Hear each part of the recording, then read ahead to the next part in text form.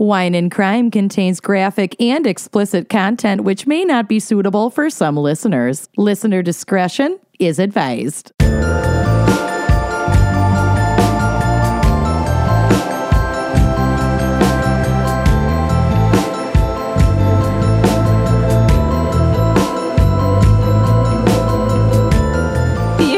Listening to Wine and Crime, the podcast where three friends chug wine, chat true crime, and unleash their worst Minnesotan accents.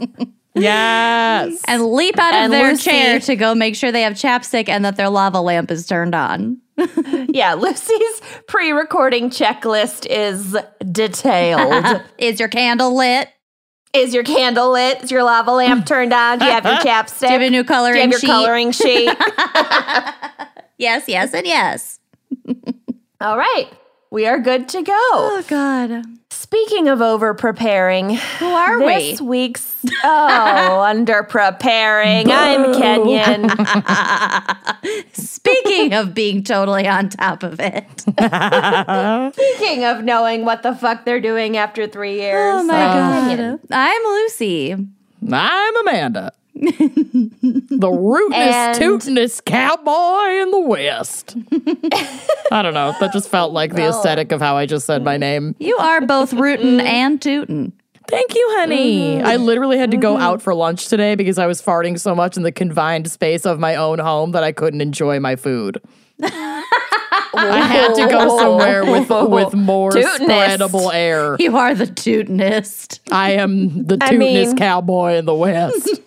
You are in a tiny basement apartment, so yeah. Real easy to hot box. It's Dutch ovening myself every time I rip ass. I feel that. Anyway. Right, speaking of elegance. Speaking of being so ladylike, our fan pick this week, it's a very special fan pick brought to you by V Arrow. Yes. Cupid's V Arrow.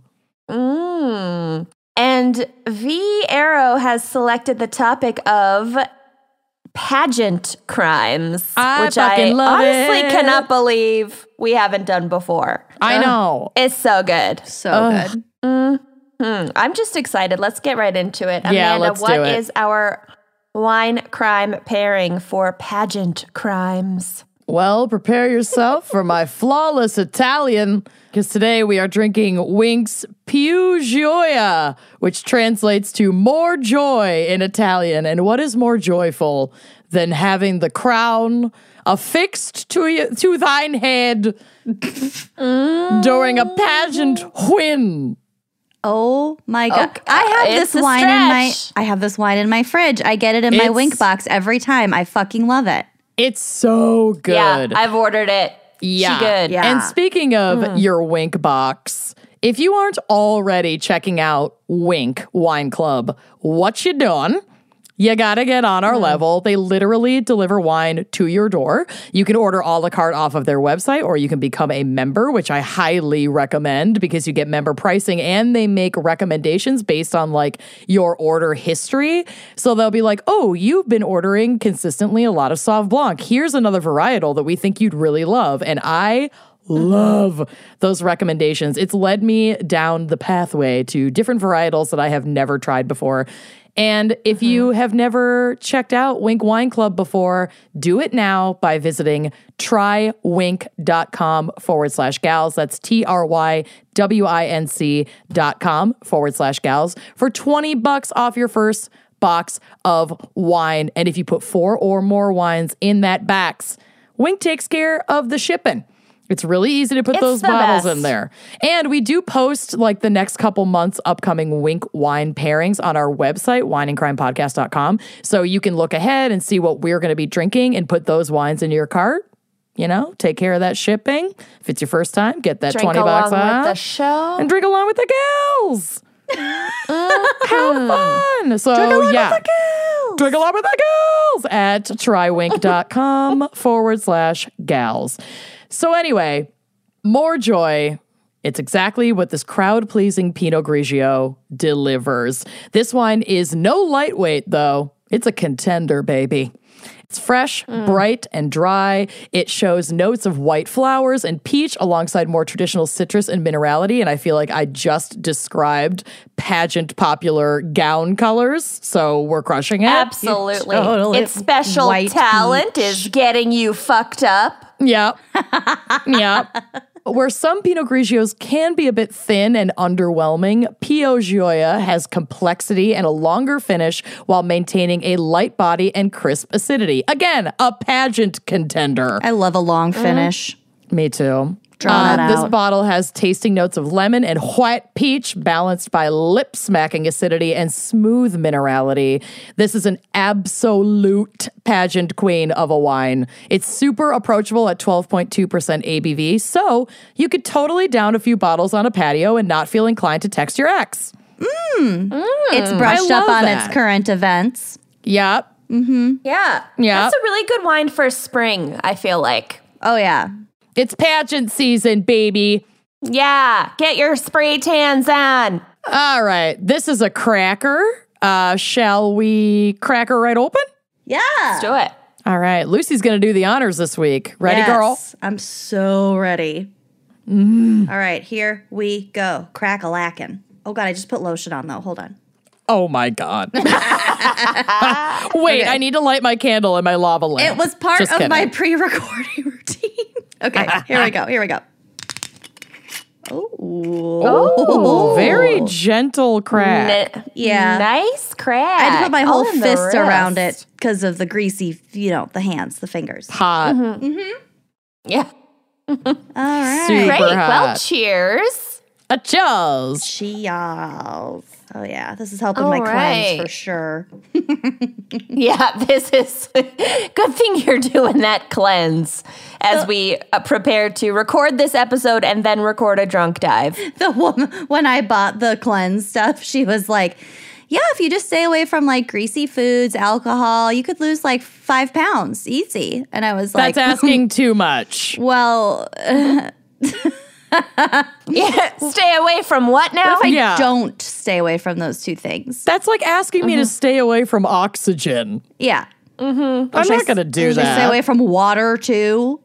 Yeah. I mean, wine doesn't count. Wine barely counts. That's what I tell myself. All right, Lucy, what is our background and maybe psych for why on earth anyone would ever enter a fucking pageant?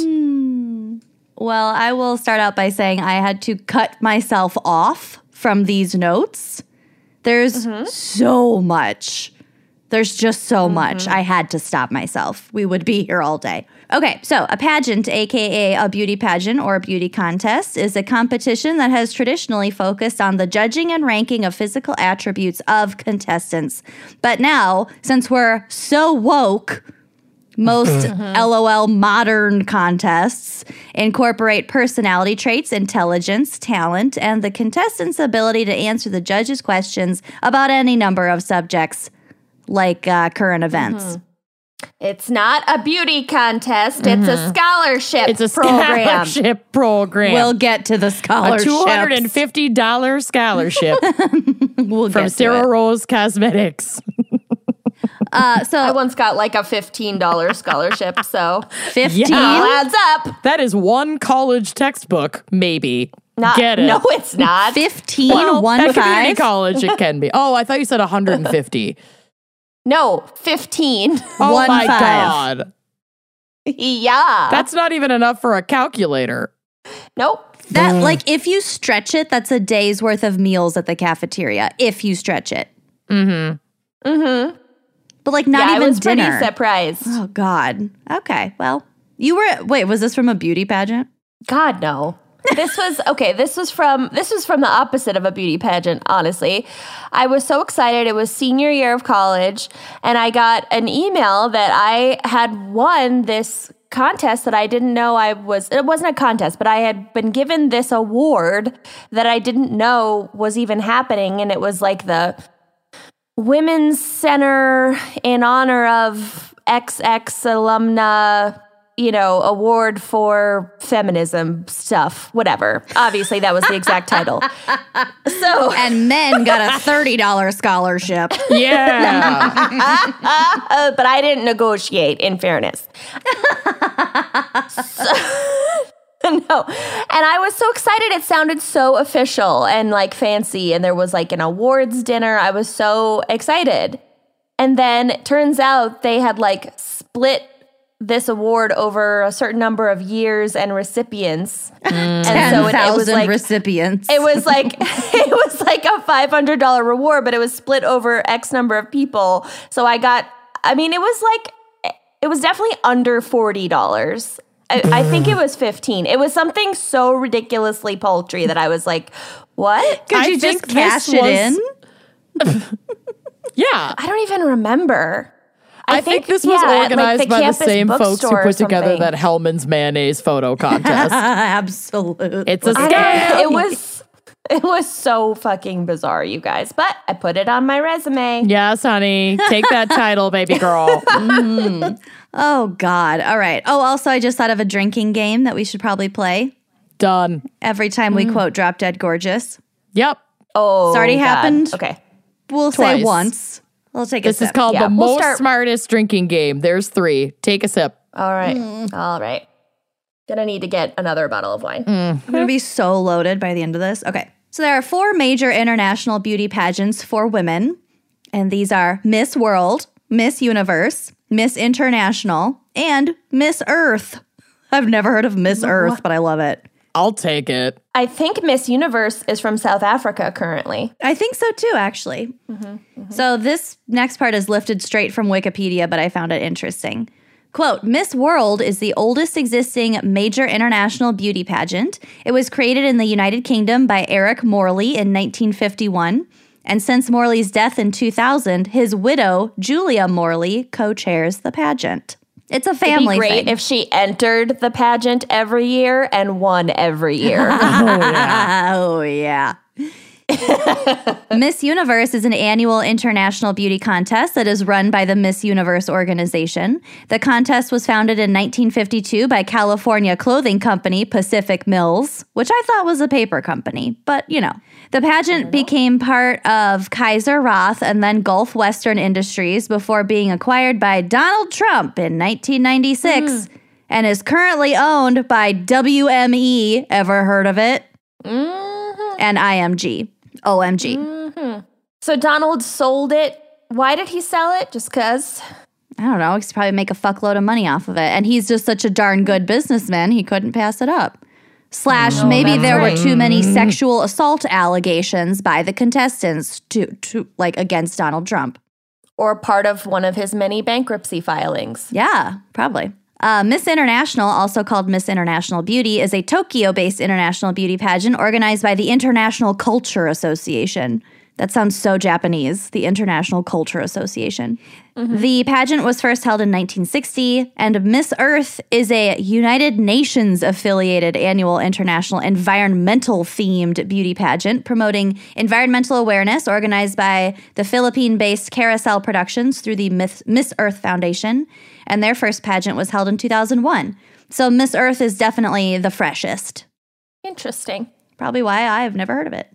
So as you can tell, most of these prominent pageants date back to the mid-20th century, which probably accounts for its fucking archaic parameters. Brazil, Venezuela, the Philippines, and Puerto Rico are the most winningest countries in these pageants. Nice. So someone should probably remind Donald Trump which countries were making him so much fucking money at one point in time. This is from crystalclearpageantry.com. I'm pretty sure Crystal Clear is somebody's name because it's Krystle, clear. Into it. Yes. Crystal clear. Oh, no. So crystalclearpageantry.com is your crystal clear source for all things pageant related. Oh, thank God. So here's the Thank quote. heavens. Pageants, and more pageants. End quote. Lions, and more lions. That's why I chose this one. There are pageants everywhere. Pageants are like churches. They are on every street corner and several in every city, but they are not created equal. You know, like churches. I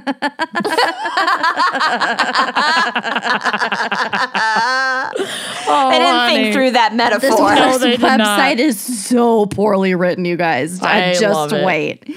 Pageants, is it not crystal clear? Pageants.com. What? Is it not crystal clear? It's not. Just muddy waters at best. Nice. It is important to know and understand the different types so you can pick one that best suits your desires and personality. Pageants fall into one of three categories: glitz, semi-glitz, and natural. Because, you know, those are the only three options. So, glitz. If you have seen the TLC show Toddlers and Tiaras, you are aware of glitz pageants.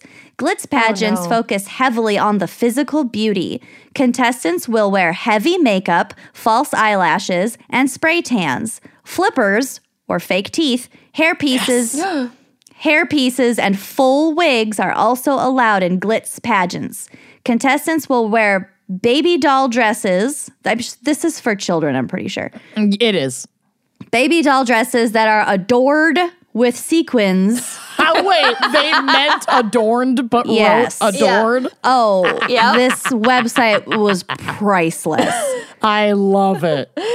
Adored with sequins, beads, or rhinestones. Their OOC, or outfit of choice, will be over the top and elaborate.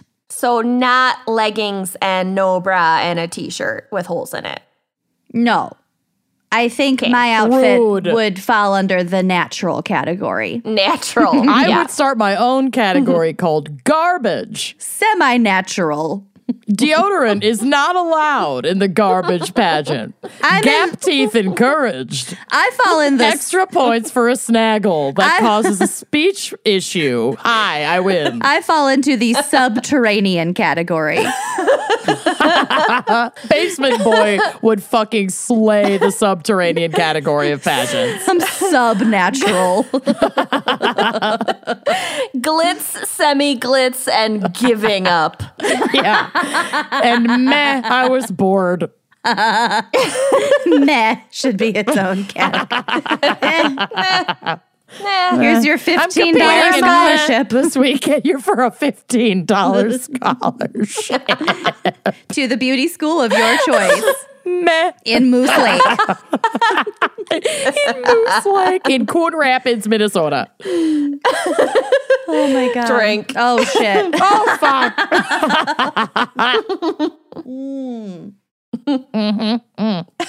It's a good thing this is a good wine. Okay. Moving right along to semi-glitz. Semi-glitz pageants are toned down versions of glitz pageants. They are a variation of a glitz pageant and a natural pageant. Contestants can wear makeup, but the makeup must be age appropriate. What's age appropriate makeup for a 4-year-old? That's a great question. Yeah. Yeah. Lip gloss? Lip smackers. Lip gloss is actually limited to the natural category. We'll get to it.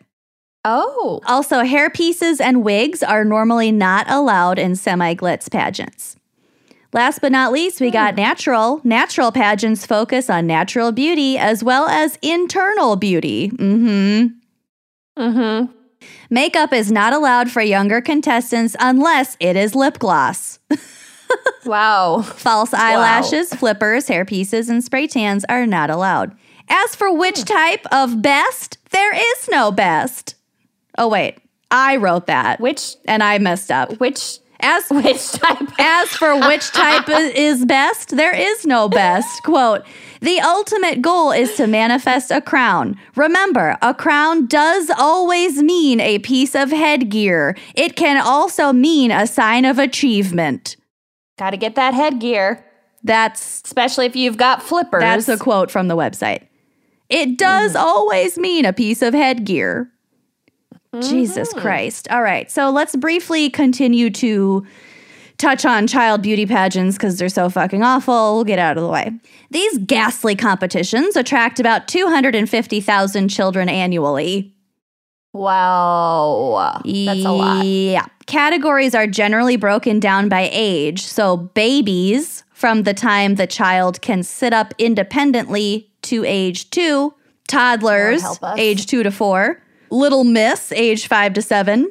Junior Miss, age 7 to 9. And preteen, age 10 to 12. So they don't have a fun one for age 32, body fat percentage 99. We'll get to it. As is my physique. We'll get to it. Tooth alignment questionable. Alignment, none. I need Hair flippers. color unnatural. I only need bottom flippers, though. I need top flippers. I need permanent top flippers. I'm working on it, y'all. Mama getting new teeth. So teen pageants usually have some sort of scholarship component to emphasize personal development and leadership skills, and evidently feminism. Okay.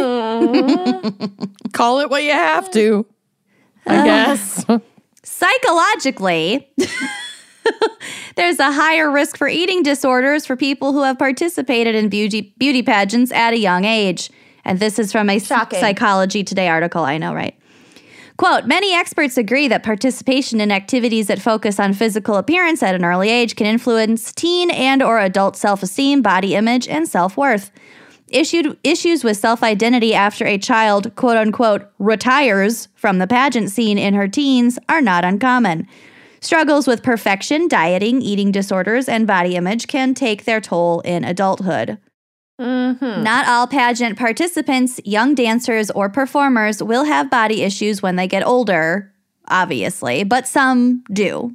So we're not saying that everybody who participates in Obviously pageants not all. gets fucked up, but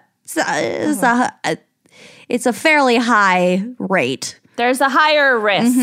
For the girls who do develop image obsessions, it appears that the hypercritical environment of their youth produces a drive towards the unattainable goal of physical perfection. So essentially, being trained at an early age in a highly critical environment to value physical perfection, thinness, athletic prowess, attractiveness, and performance can take a toll on a person's mental, emotional, and physical well-being later in life. And I would argue at the time as well.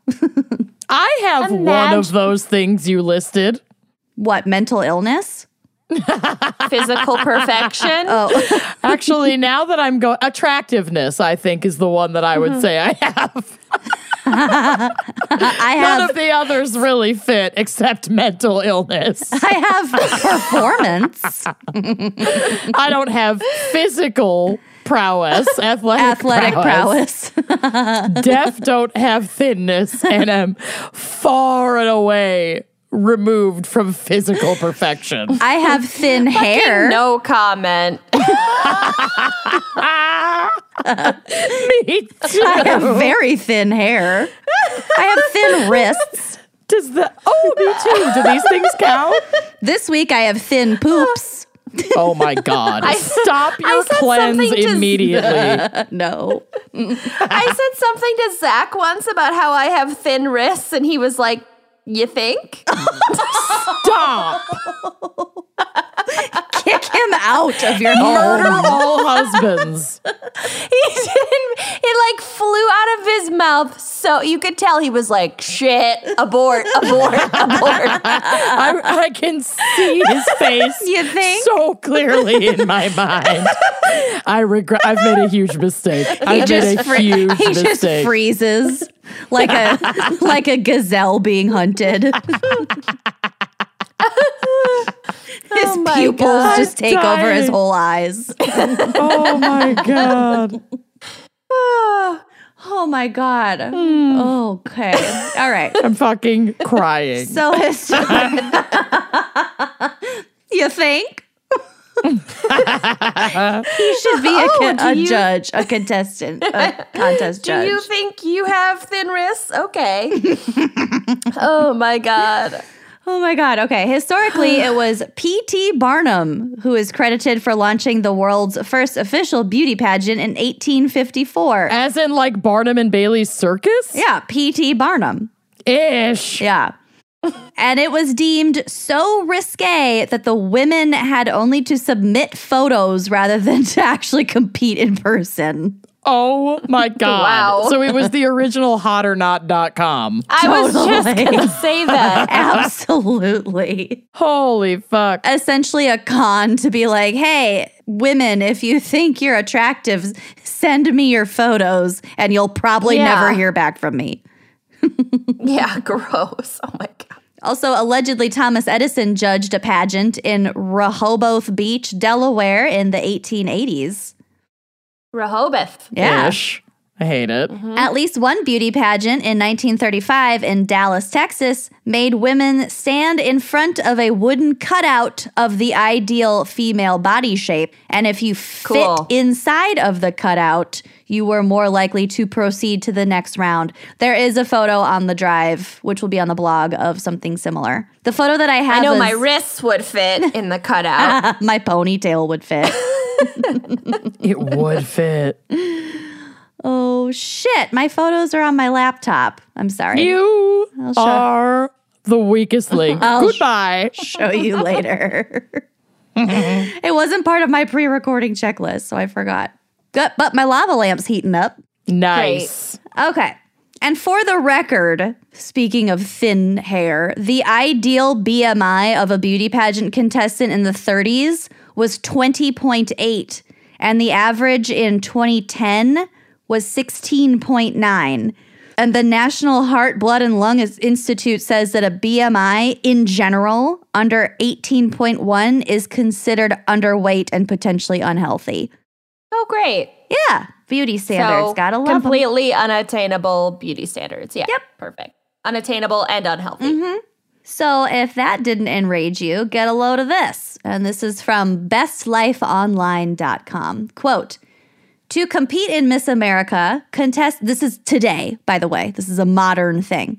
To compete in Miss America, contestants cannot be married, divorced, engaged, or have ever had a child.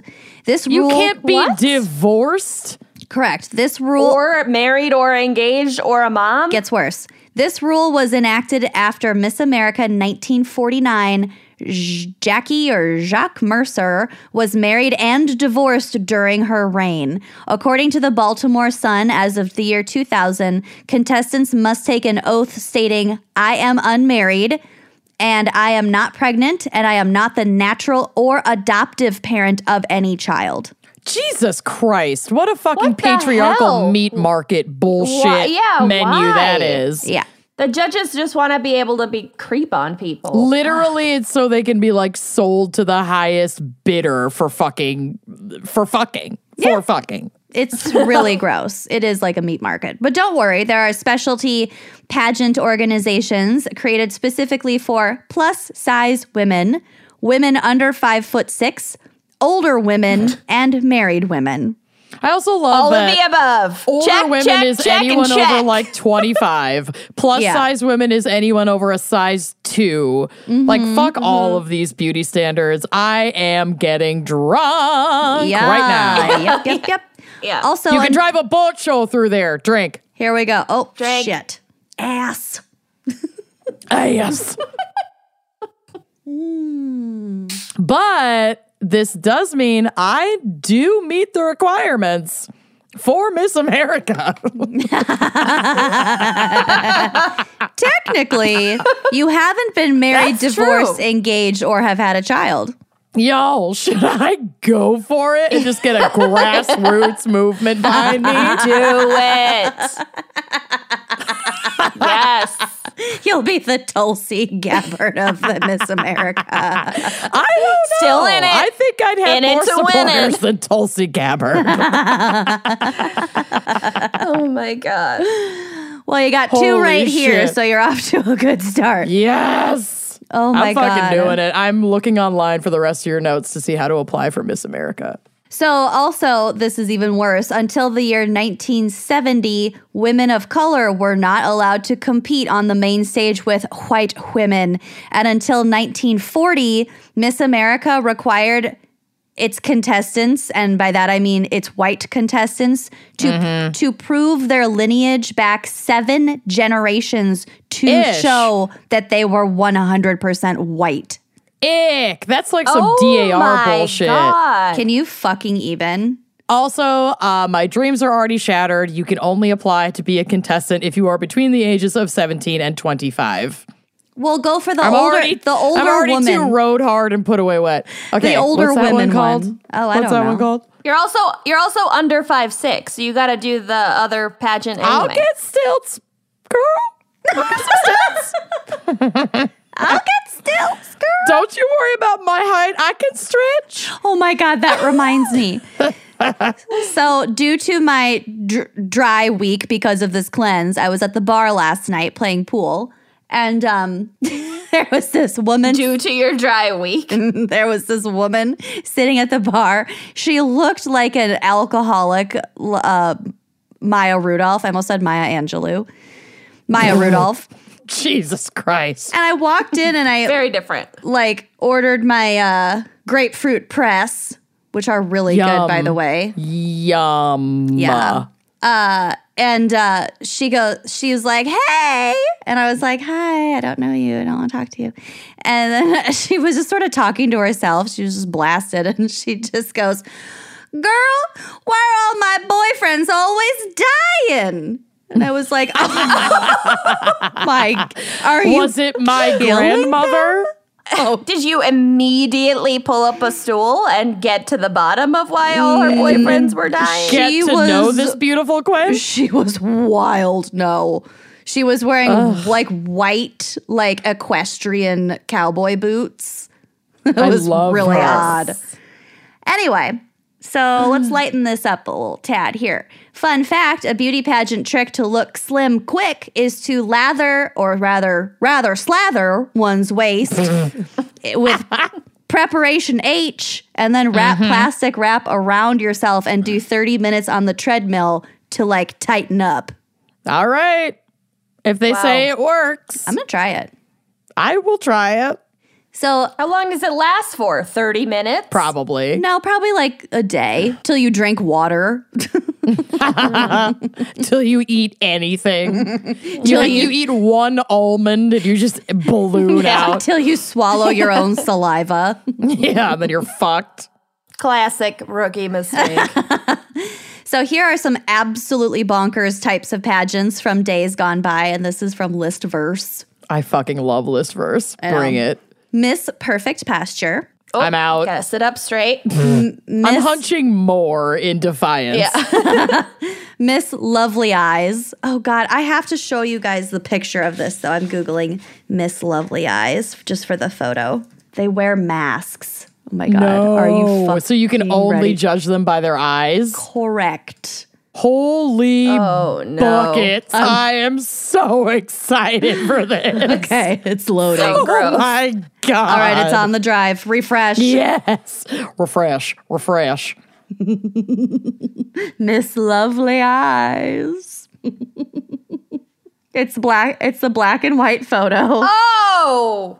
No. Oh my God. Those are like I thought they were going to be like carnival, like Venetian ball masks. no. This is like serial The killer. Scariest thing. They're have man in the ever iron seen in my mask life. masks. Yes. And they're in like kind of bathing suits. Yeah, this Yeah. is clearly a bathing suit portion.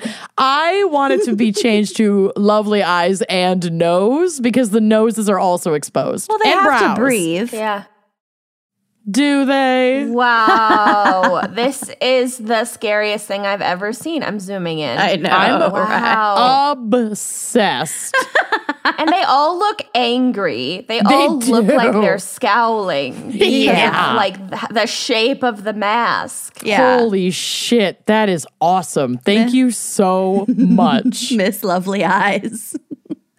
Okay, we got Miss American Vampire. Ooh, sign me up. This one we could all enter. Miss Beautiful Ape.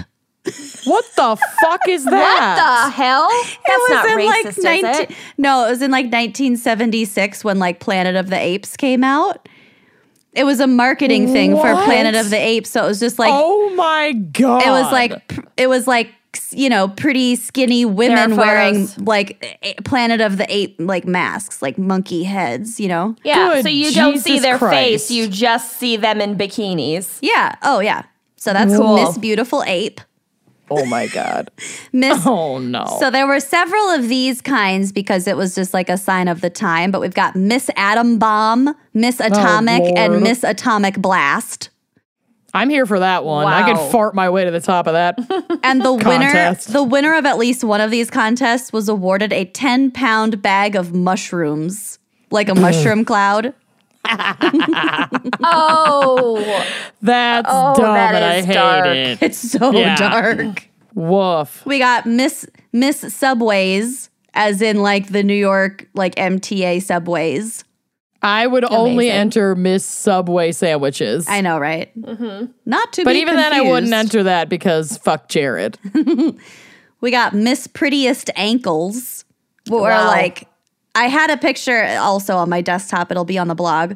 It appears as though the contestants are like sitting with like their feet and like lower legs in a swimming pool, so the judges can only see that part of their bodies. Yes. Yeah, so Miss Oh my Prettiest God. Ankles.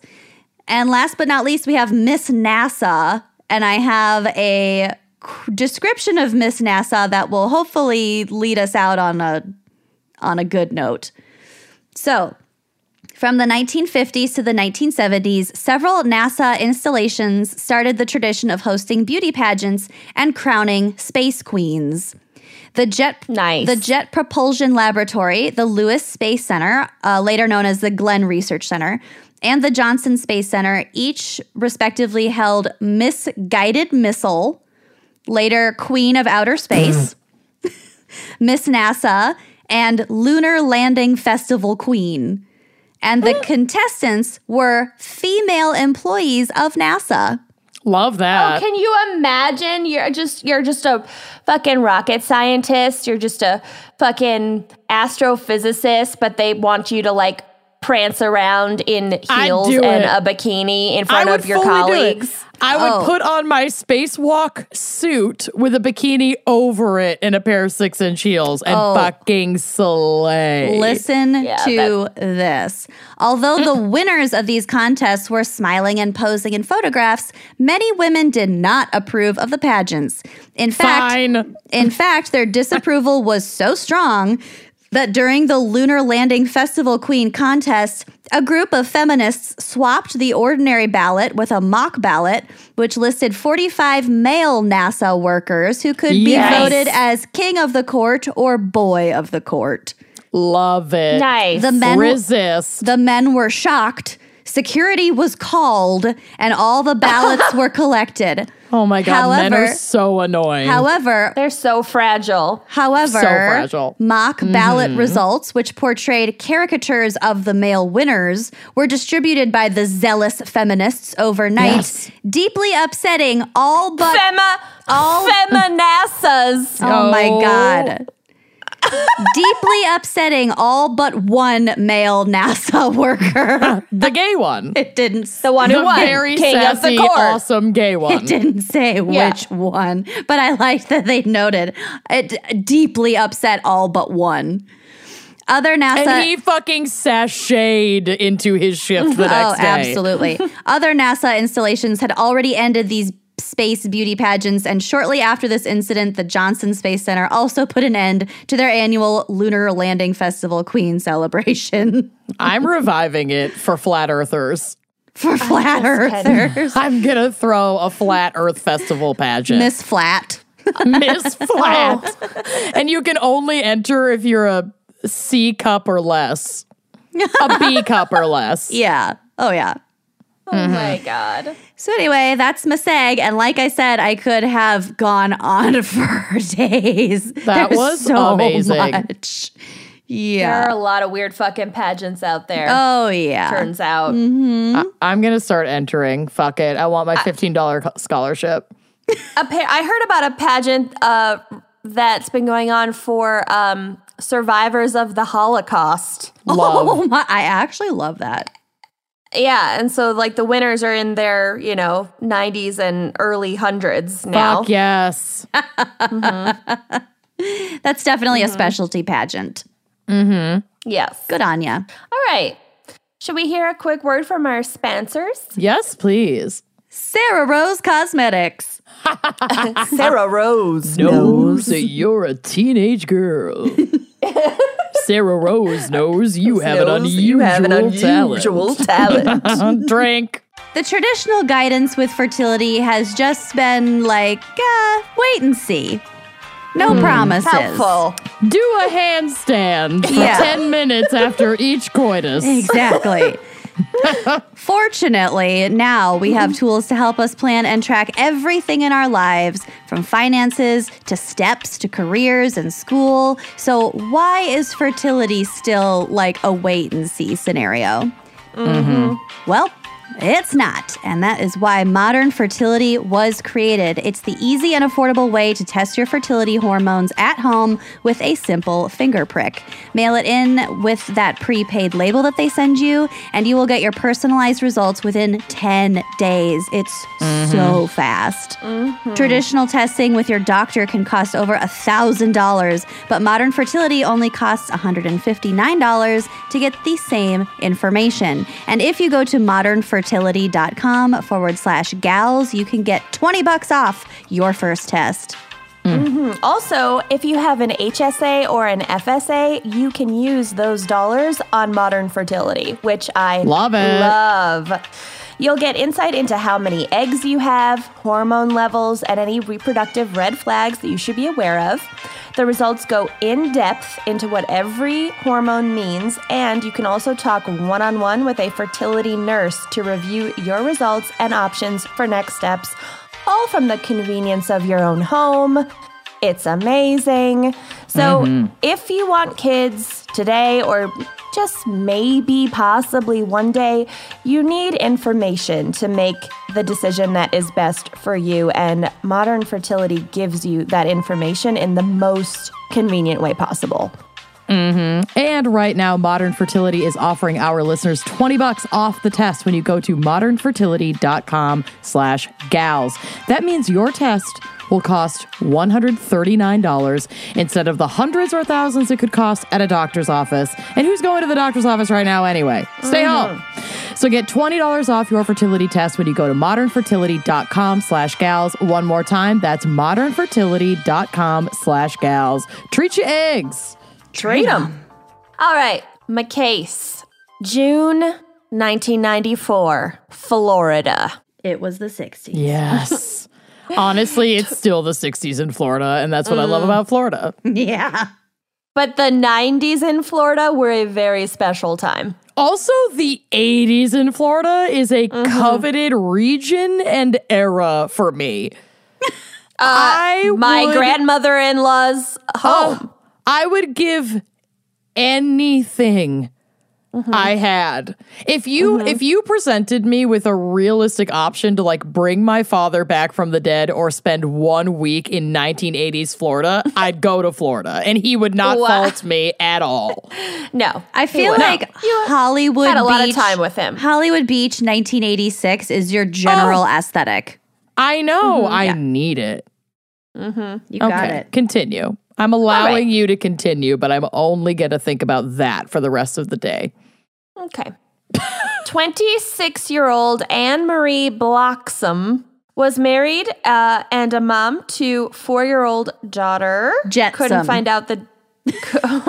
Flotsam and Jetsam. Bloxam and Jetsam. I couldn't find out the daughter's name, but she was born around 1990, so I think it's safe to assume that it's something like Tiffany Joe Ashley. Yes. Tiffany with an I, Ashley with 2 E's. Barbie Joe. Remember when we passed Barbie Joe's Antiques in Hollywood Beach? Yeah. Yeah. And it was the best. closed and we all audibly cried in the car, in the minivan. So the family lived at the Candle Glow apartment complex in southwest Brooksville, Florida. Anne-Marie had already entered little Tiffany Joe Ashley in multiple beauty contests in the past, and the little girl had won several of them. She had, quote, a cardboard box full of trophies. Now, another pageant was coming up in Kissimmee, Florida that weekend, but it would cost an estimated $800 to attend, including entry fees, costumes, gas, and a motel room, which is like a lot of money today, let alone in 1994. Anne-Marie also worked as a waitress at the Bubbaloo's Bodacious Barbecue. Here for it. Where do I submit my application? Well, they're probably seeking a replacement for Anne-Marie, and we will get to it. Yes. On US 41 outside of Orlando. And again, the location and time period should tell you everything you need to know about this case, but I have no further questions. for just the pure schadenfreude. Yes. Her husband, Terry, worked as a busboy at another local restaurant, but as you might have guessed, their incomes combined couldn't exactly cover exorbitant beauty pageant expenses for their 4-year-old every weekend.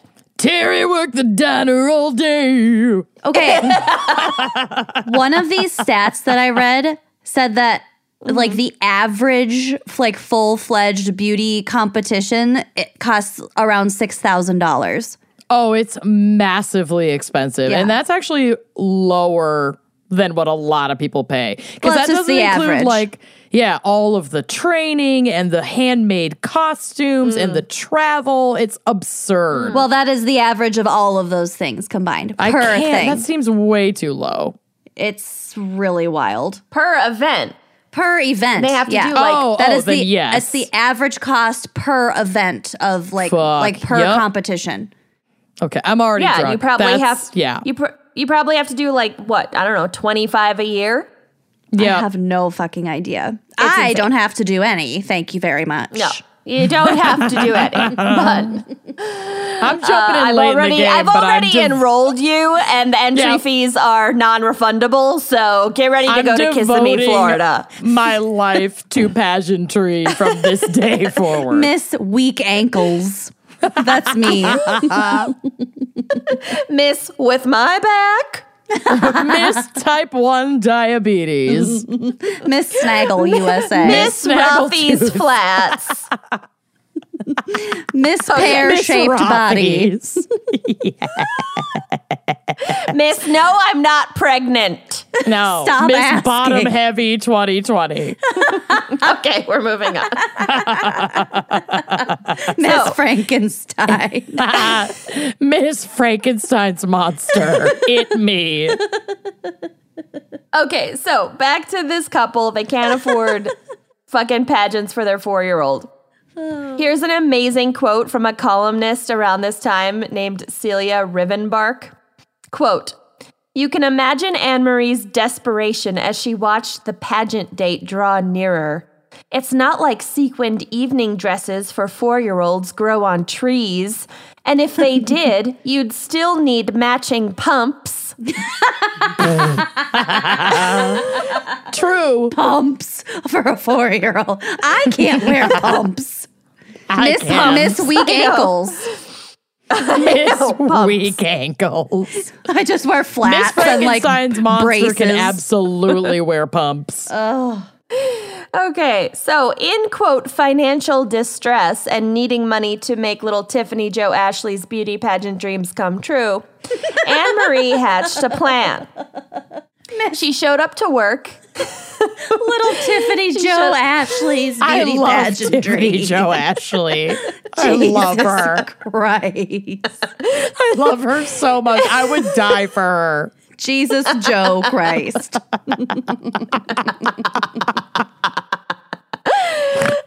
Jesus Joe Christ. That's gonna be my new exclamation. Jesus Joe. Yes, Joe Christ. Yeah. So Anne-Marie shows up to work. Again, it bears repeating that she worked at Bubbaloo's Bodacious Barbecue. I love that. Hours Amanda would make before- a killing. I she would. be running the joint. You would upsell those gator bites like nobody's business. Oh Yeah. my God, the gator bite. And would you like a side of gator bites to start? Would you like to upgrade right. to a side of gator bites? Your Just have a sandwich little comes something with to fries, snack chips, on. a side salad, or you can upgrade to gator bites for $1.99. Ooh, who wants a margarita over here? Bottomless bucket of marks with every sale of gator bites, just $1.99. Bottomless bucket of Mars. They need That's a me. I really don't good know. deal. If there was a Right? restaurant that gave you a bottomless bucket of margs for an order of every gator bites purchase for of gator $1.90. I'd never go home. I'd be moving in. I would live there. Upgrade to a bucket. You can take it home. Your commemorative bucket for your bottomless bucket of Mars them. coming with your side of gator bites, only $1.99. Commemorative bucket. Just $4.99 for a refill. Bring it on back. Bring it on back now. You hear? Rinse your bucket, bring it back inside. $4.99, just $1.99. Rinse your bucket. Bring it on back. We need to open a restaurant that would fail within a day because our prices would be absurd. Just $1.99. Like these prices cannot be beat. It's the Michael Scott Paper Company of restaurants. It would never work. It's just a bucket of sour. That's it. Guaranteed type 1 diabetes. Free diabetes with every purchase, just $1.99. With every bucket. Diabetes or your money back. Bottomless bucket of beaties, just $1.99. Okay, this is going to be the longest episode. Now that everyone has turned off this podcast, shall we continue? I want gator bites so bad. I'm fucking choking. Okay. Okay. So, Anne-Marie. Your commemorative bucket. We're fine. Beaties are your money back. Beaties All right, are your Free money back. bucket of beaties. Beaties are your buck back.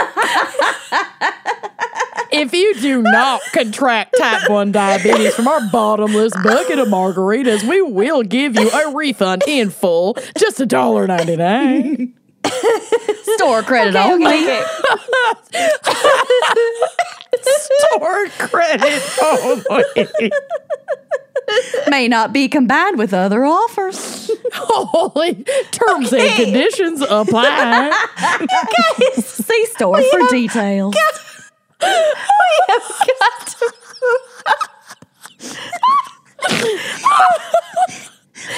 we have to keep Oh my God, this is so stupid. I can't believe anyone listens to this show. Holy shit. okay. We've been doing this bit for 45 minutes. Easily 10. I'm so sweaty. Okay. Kenyon is like okay. 6 sentences in. Oh my God. Okay. So she shows up to work. Where? Hours before. Nope. Don't not say it. going there. Do not say it. Hours before her scheduled shift. And she tricks 41-year-old manager Murray Shore into opening the restaurant's safe by claiming that someone had locked her wallet inside. Okay, so it works. That He wallet opens has up the safe. $1.99 inside. I And a need that coupon. wallet. And a coupon for for gator a bottomless bats from the bucket. restaurant next door. My DQ gift card was in there. Okay, but I would go back for that DQ gift card. That is not anything to be fucked I with. have a DQ gift card in my wallet right now. Yes. All right, are you guys ready for this to get real dark? Oh, no. No. So he opens up the safe. She then cuts Shore's throat, I think with a box cutter, Jesus Christ. and stabs at his hands because he's like trying to stop her before robbing the restaurant's safe. Oh, She works there. This is her own manager. Stop. this seems drastic. It's an inside job. Couldn't she just threaten him? Right? Anne-Marie's father-in-law, Hank Dessert. Hank. Wait, dessert? I'm drinking. There we go. Took a while. I was just letting it hang out there. Her father-in-law's name is Hank Dessert. I vowed I would never take a man's name if I got married. But A man to dessert. if William changes his last name to Dessert, I'm fucking on board. What A man if to it's dessert. Flotsam? Hi, my name is Mrs. Dessert. Mrs. Jetsam. A flotsam Oh my God. dessert. Flotsam dessert. Yeah. My new drag name, I your call drag it. name. Flotsam Joe dessert. The quote from the father-in-law isn't even that good, but I just had to include his name. So he would later tell reporters that he didn't think the pageant fees were the only reason for the attack, but that contributed to it. It was the primary reason. It was the reason. In total, Bloxham stole approximately $2,500, hiding the money in some nearby bushes, presumably with the intention to return later to collect it. Oh my God, I would forget. Maybe That would buy maybe 2 gowns. Maybe the best part of this case is the fact that while she was attacking Shore, Anne-Marie asked him, quote, "Please don't tell anyone about this." She slit his throat. Please don't tell anyone. Jesus. A strange request, to be sure, but one that Anne-Marie apparently believed would be honored because not an hour later, she showed back up to Bubbaloo's Bodacious Barbecue for her scheduled work shift. What the fuck? You can't miss your shift. Well, yeah, that would point all the fingers at you. Yeah.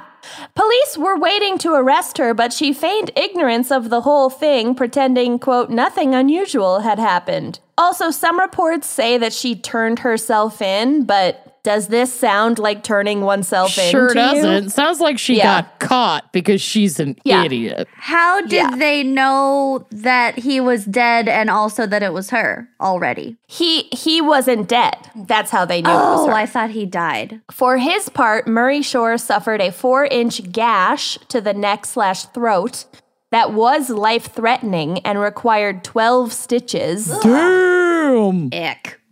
which is a lot of stitches on Yeah. your fucking neck. Yeah. Ew. He also suffered serious defensive wounds that, quote, mangled tendons in his hand. Oh, my hands hurt even hearing that. Tendons and eyeballs, y'all. Oh.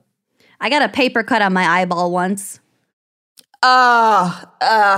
No. Yeah, it was No. really icky. It didn't feel good. All right. Anne-Marie's husband, Terry Bloxham, appeared puzzled and bewildered. Or maybe it's Terry Dessert, question mark.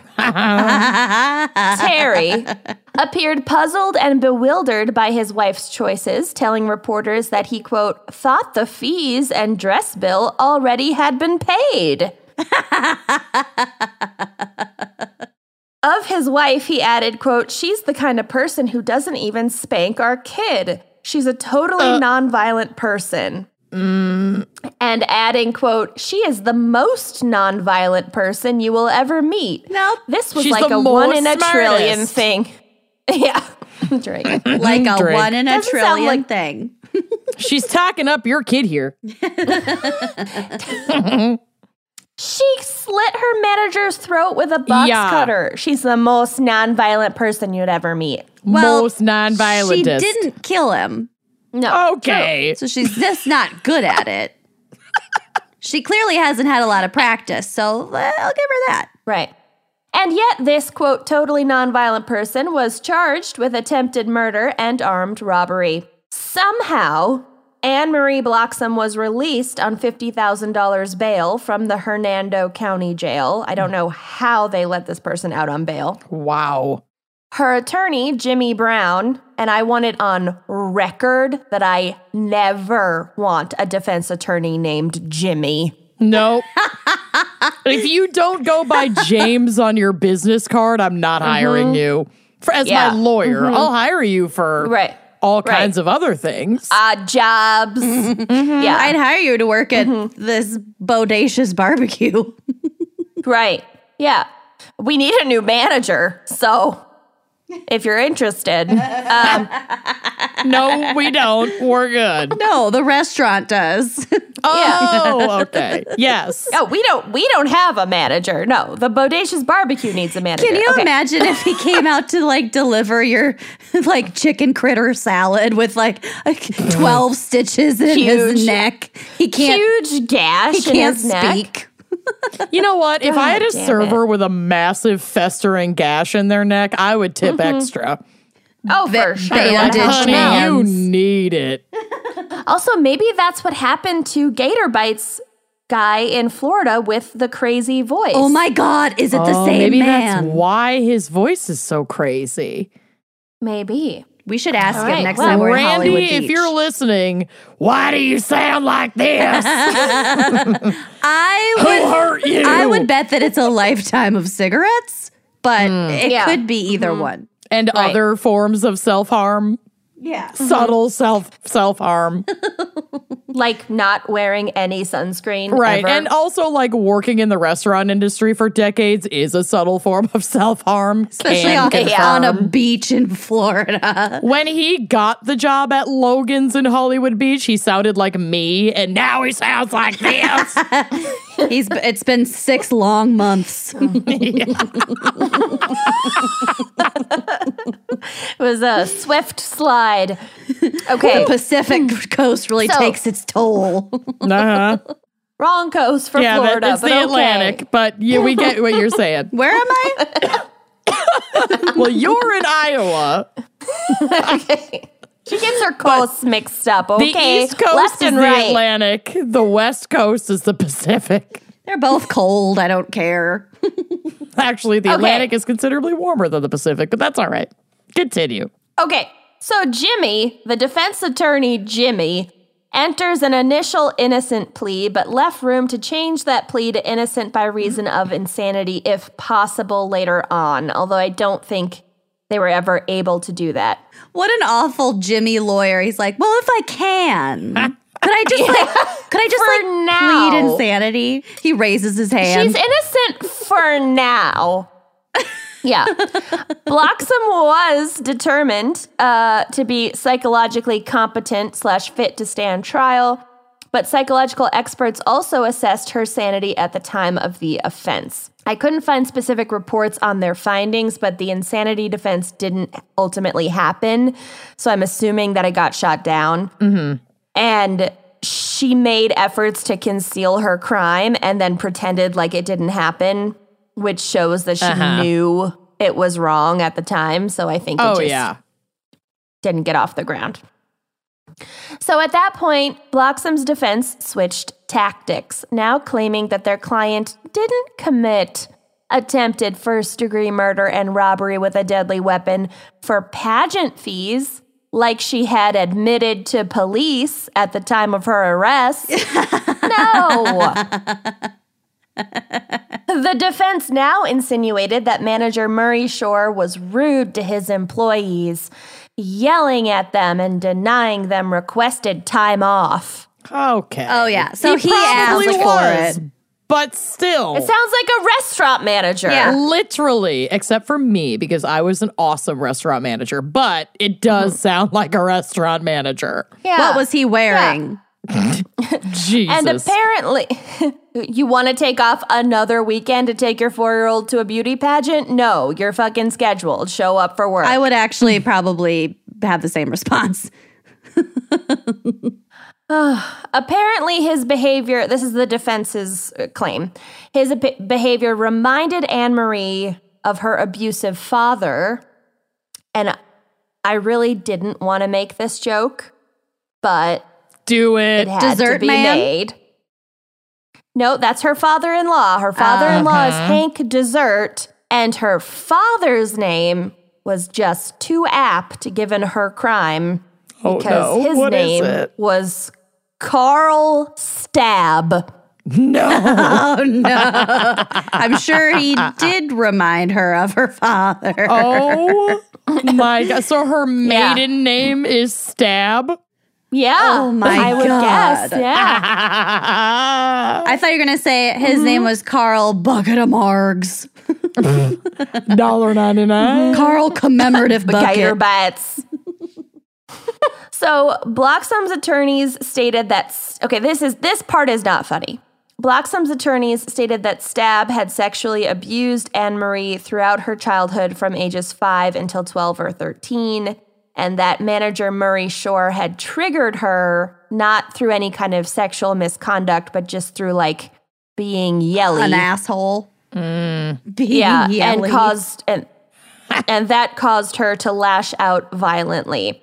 And obviously there's nothing funny about abuse, and I would not be at all surprised if these claims about her father were true, because why else would you be so desperate for your daughter to compete in beauty pageants? Like, let's be real. But and if also, you weren't like horribly why traumatized would yourself. slitting your manager's throat and robbing your restaurant be like your first resort? An option. Yeah. I think there are a lot of reasons that especially like lower income families would want their children to participate in pageants that have more to do with like financial possible gain. There's cash prizes when you win. Yeah. I guess, but they're so expensive to enter. It's kind of like an MLM almost. No, I know. Yeah. I know. I just think that sometimes that like the way that they're marketed. like a lottery ticket. Yeah. It's that possible dream coming true that is so fucking tantalizing that it's like you said, it's almost like gambling, like getting addicted to gambling. Well, it's aspirational, and not to mention if they're like lower income, then maybe she really wants her daughter to be in an activity that makes her feel like valuable and pretty and important and things like that. She's just trying. Yeah, In her it's mind, aspirational and she's giving it's her escapist. Yeah, in her mind, Right. she's giving her daughter like a chance, and also just to Right. feel good. Especially in Right. families that are like bogged down by classism, I could really see where that would be like a big reach. Yeah. I was just being really bratty about it, but you're right. Hey, I don't disagree with you. Oh, yeah. I just think there's a lot of other really fucking sad reasons that you would cling to this Right. dream so hard that you would Right. stab your boss in the neck So over gator bites. Jeez. no matter what happened in her childhood, it doesn't explain attacking her manager, and it especially doesn't explain attacking him for money. Yeah. Well, it might explain it, but it does not justify it. Nope. Mental So health is it's not your not- fault, but it is your responsibility. Hashtag. Exactly. Like, it's not even like a battered woman syndrome thing where like he triggered her and she lashed out. She laid a trap. She showed Yep. up early, Yeah. pretended that she had something in the safe so he would open it. It She was brought a soups weapon. premeditated. Oh, yeah. Yeah, exactly. So eventually, Anne-Marie Bloxham admitted her guilt and pled no contest to the charges. In April 1995, she was sentenced to 8 years in prison and 10 years probation after her release, as well as court-mandated mental health counseling. So she's like definitely just out by now. That's not a lot for a straight up attempted murder. Yeah. Before sentencing, her victim, Murray Shore, submitted a statement that was read aloud in the courtroom. Quote, "Although you could never realize the horror of having your throat cut, please try to understand and punish this person as if it could have happened to someone close to you." Like, fair enough. Like, so scary. Super fair. Shore also later filed a civil suit against Bloxham for more than $1 million for, quote, serious and life-threatening physical and psychological injuries and permanent scarring and disfigurement. I don't know the results of that civil suit, but like, even if he won, this woman will never Have ruined his life. Well, she's ruined his life, and she'll never have $1 million to pay him. That's very true. That's like the big risk with these civil suits is you file and maybe you win, but like a lot of these folks can't fucking pay it back. And then you don't see any, not to say you shouldn't do it, because I think that in most cases or I don't even know if most cases, but in many cases they are justified. And I can't say that I wouldn't fucking do the same thing if somebody tried to hack at my throat. Yeah, it's the principle in a lot of cases. And it's also like, if they were going to have their wages garnished for the rest of their lives, it's something. He's not going to get $1 million, but it is something. Yeah, he may not. And also, if something else happened down the road, they could still use this as like, this bitch has done this before. She's currently paying this restitution, you know. Yeah. I just think people sometimes hear like he won a civil suit for $1 million and they think, okay, it does not mean he got $1 million. No. Not even close. Exactly. He's getting $800 a month max. Not even. Not if Probably she's in prison. That's true. So indeed, after the vicious and unexpected attack, Shore suffered from PTSD and that left him unable to sleep or work. Oof. I don't know if he still can't do those things, but for a long time he couldn't.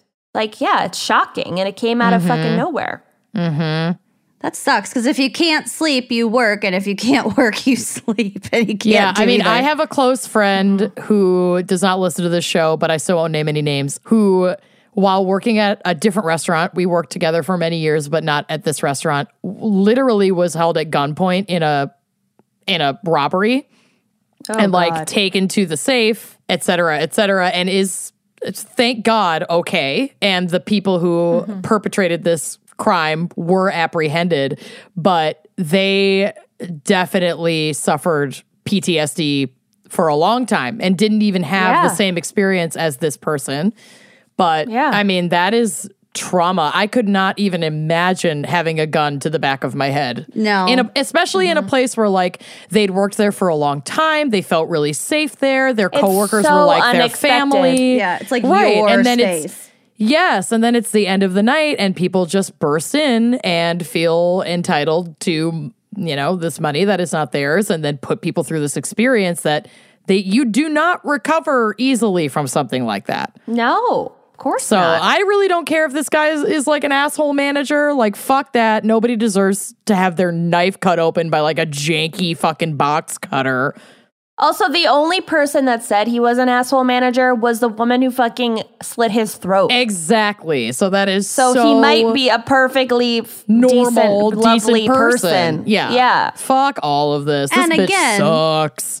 Like we said, a restaurant manager who keeps their shit tight and in order likely is an asshole to their employees. It's hard. It's hard sometimes to not be an asshole because you deal with so much bullshit. Yeah. But you balance that out, at least if you're really trying, by like flexible scheduling and trying to meet people's needs. And like every once in a while, you have to do the hard stuff where it's like, Sometimes you have to say no. You have to punish people and you have to say no. Like, it's just like being a boss in any other job. Sometimes people fuck up or try to take advantage and there have to be some consequences. Like, I didn't like firing people or fucking putting people on suspension. I hated it. It fucking destroyed me every time I had to do it. But you have to fucking do it. You're the boss. And again, he didn't deserve to have his throat cut, no matter what. No. Yeah. Had the box cutter been sharp, maybe. Oh my God, he'd be dead. I'm just kidding.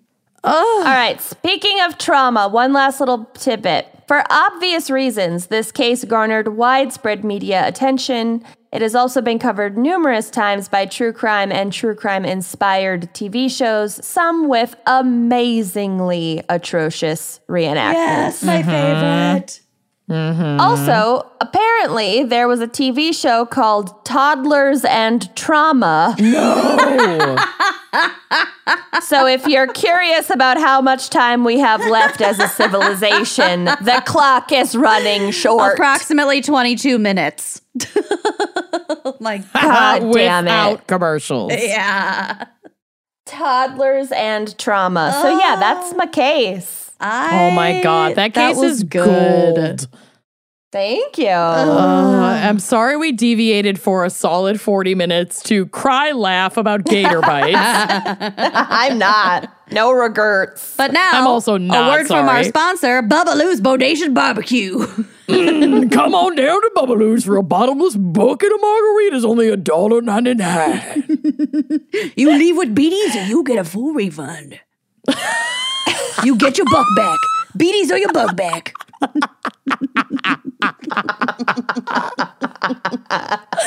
Holy shit, I'm fucking dying. Oh, Okay, but actually a word from our sponsors, which I'm really hoping is adult diapers because I have wet myself like 3 times already this episode. I'm so sweaty. hot. Okay, let's do this. We just discovered a new favorite subscription, and it is called CauseBox, and we need to tell you about it. Yeah. CauseBox, CauseBox is a quarterly, so 4 times per year subscription box that is curated by folks. It is filled with all sorts of amazing products and brands that are ethical, sustainable, and have a positive mission to give back and make the world a better place, which we could really use right now. Every cause box is limited edition and comes with 6 to 8 full-size products. So you can get everything from skincare and jewelry to homewares and accessories. My mother has tried to steal the duffel bag from me because don't let her. yeah. It's my I favorite know. thing. I know, she's obsessed with it, and I am too. She keeps trying to sneak it. The last 4 cause boxes sold out within days, which I can definitely believe because you get over $250 worth of products for only $50. It's amazing. So we each got our own sample boxes. I've told you about my favorite. Here are some of your favorites. Well, my favorite is also the duffel bag. I love it. And currently, my partner and I don't live in the same home, so I go back and forth all the time. And that duffel bag is literally the perfect size. But some other things that I love, the jade roller, which completely Yes. changed my life. I keep mine in the refrigerator and then use it in the Same. evening when I put on like my skincare. It's before so bed. refreshing.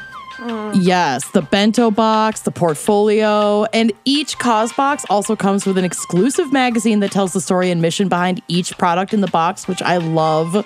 It's so cool. And one of the best parts was just like getting my cause box in the mail. They ship it to you for free.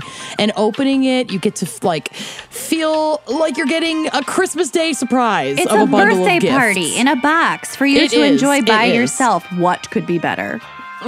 Yup. Literally. All the I got this for presents, myself. none of the You people. Exactly. You could get it for your mom, your friend. You know, it's you could gift it, but like we need it right now. I have not Gifted it gifted to myself. Yeah. Yep. Oh, I kept everything for myself. There's some primer in there. I was not a primer person before. Oh, I'm a Yep. primer gal now, and it's that full It's size good bottle. stuff. It smells so great. It's something I would never have tried otherwise. It's good stuff. It really is my new favorite subscription. Yeah, it's no joke. The best part is, of course, that we get to give our listeners an exclusive discount. So go to causebox.com/gals and use the code GALS, that's GALS, to get your first box for 30% off. As in, you can get your first box worth over $250 for less than $39. Amazing. it's a no-brainer. It's a no-brainer. So go check out CauseBox right now. We can tell you firsthand, you're gonna love it. So it's rough times out there right now, and grocery shopping is kind of a daunting task. Wouldn't you say? A little intimidating these days. Just a bit. So I want to shout out a local and amazing resource that I have been using in the times of COVID-19 and long before the times of COVID-19, and that is the Seward Community Co-op. I love this co-op so much. They are committed to community health and safety, and they're following like incredible safety guidelines as they continue to operate their store. They also support other local community organizations and initiatives. They have a great stock of groceries. Their shelves are like never empty. And they have this really cool seed roundup program. So when you're checking out, you can offer, or you could like round up your change. Oh, I love that. Yeah, and then they pick a different local organization to send that money to every month, and they usually rack up to like 20 grand to send to local charitable organizations every month. I love that. It's amazing. So I'm a member owner. You could shop there whether or not you're a member owner, but I highly recommend becoming an owner of the Seward Co-op. They have 2 different stores. I usually shop at the Friendship store on 38th, and it's the best. And their 2 stores have everything you need. They are a comfortable size to navigate, unlike big box stores with overwhelming amounts of people and product. The co-op staff are safely monitoring the amount of people in the store at one time, so you can have plenty of space for social distancing, which is huge. And like I said before, they're doing an amazing job keeping products stocked on the shelf. We recently went to Target, and by we, I mean I sent a proxy, and there was not a single bag of frozen vegetables, no toilet paper, no paper towels. Wow. The co-op has had toilet paper every time we sent someone there. They've had cleaning supplies. They've had plenty of amazing locally sourced food. So you can also be like supporting your local food creation economy by shopping at a co-op. So what better way to keep healthy and sane than eating quality food? I personally have been cooking a lot. I know we all have. So if you live in and around Minneapolis, I highly recommend checking out the Seward Co-op. If you do not, take a look and see if there's a co-op in your area, because they typically are much more than a grocery store. They give back to the community in a lot of cool ways, and it's a great way to support local business and local farmers. Yes. Absolutely. Yeah, do it. Treat your groceries. Yeah, treat your community. Indeed. So I feel like folks have been waiting for us to cover JonBenet Ramsey since we started this podcast. This will be less funny than Kenyon's case. It will be during the timeline, but then we're going to talk theories, and that will get a little bit more lighthearted. Well, we already know. We already know. I know. Burke did it. But anyway, I am thrilled to finally dive into this case, and our fan picker requested this case. So here's how this is going to go down. So this is extremely well known, and the story has been shared to death. So I'm going to do this a tiny bit differently. I'm going to go over a brief timeline of events to get everyone on the same page in the event that you are new to true crime or have literally been living in a cave since 1996. Could you just do an interpretive dance? I am also going to do that on the side for my own edification. But in the event that you have no clue who JonBenet Ramsey is, we're going to cover that briefly. But I want to put the focus on theories today, because this case is still unsolved, still in the spotlight, and still rife with speculation. And you know we love to speculate wildly, so let's dive in. I still maintain that the owl did it. Different case, and I love you. Same perpetrator. You're right. Serial killer Serial owl. killing owl. Yeah. I'm here for it. Yeah. All right, special thanks. Just kidding. JonBenet was born in 1999, which apparently I was drunk when I wrote these because I wrote 19,990. But she was born in 1990, not 1999. I just wrote this so terribly. 19,999 minutes. Okay. She was born in 1990. I can do this. To John and Patsy Ramsey, the only sibling of their firstborn, Burke. So they had 2 children, JonBenet and Burke. And yes, JonBenet's name is a combination of John's name and like Patsy's middle name. It's like a whole weird thing. It's the Renesmee of names, and it's great. From Twilight? Yeah. Is that what that is? Renesmee? Renesmee. Read Twilight. God. I'm just okay. kidding. Don't. So JonBenet was a straight up pageant icon by the age of 4. Fucking She was Quinn. beautiful. She was a beautiful baby. Beautiful baby. She won Colorado State All-Star Kids Pageant, April 1994. Little Miss Charlevoix, July. Charlevoix, July 1994. Deja Vu. Tiny Miss Beauty, 1995. Miss Colorado Sunburst, October 1995. Little Miss Sunshine. America's Royal Tiny Miss division title, July 1996. America's Royal Miss Colorado Dream Queen, July 1996. Sunburst America's National Royal Pageant, Miss Money Grab, Colorado, 1996. 1996. Sunburst National Pageant, second place, August 1996. Colorado's Little Miss Loser. Christmas. Okay. If it's not first, you're in last. You can let yourself out of the room. I am not having this. I literally can't. There's a vacuum cleaner in the way, so Ray can't get in. Fuck. All right, we're trapped. And Colorado's Little Miss December 17th, or Little Miss Christmas, December 17th, 1996. Colorado's All-Stars Christmas Pageant, Medal for Talent, December 22nd, 1996. So like I said, straight up icon just slaying these titles from age 4 to age 6. Little Miss Christmas 96 would be the last title she would win. Oh, Little Miss. I know. Sweet That's a little lot miss. of $15 gift cards to the Fucking beauty get school it. of your choice. I think the Jean math. Benet was in a very different league than me. Yes. Also, Jean Benet was in a very different economic class than any of us. Yeah, that's for Top sure. cream of the crop. I'm going to take a sip of alcohol. Hold on. Yep. Yum, yum, yum. Here it goes down. The timeline is as follows, and this comes from Us Weekly, which has run about 1,000 Jean Benet features since her death. Seriously.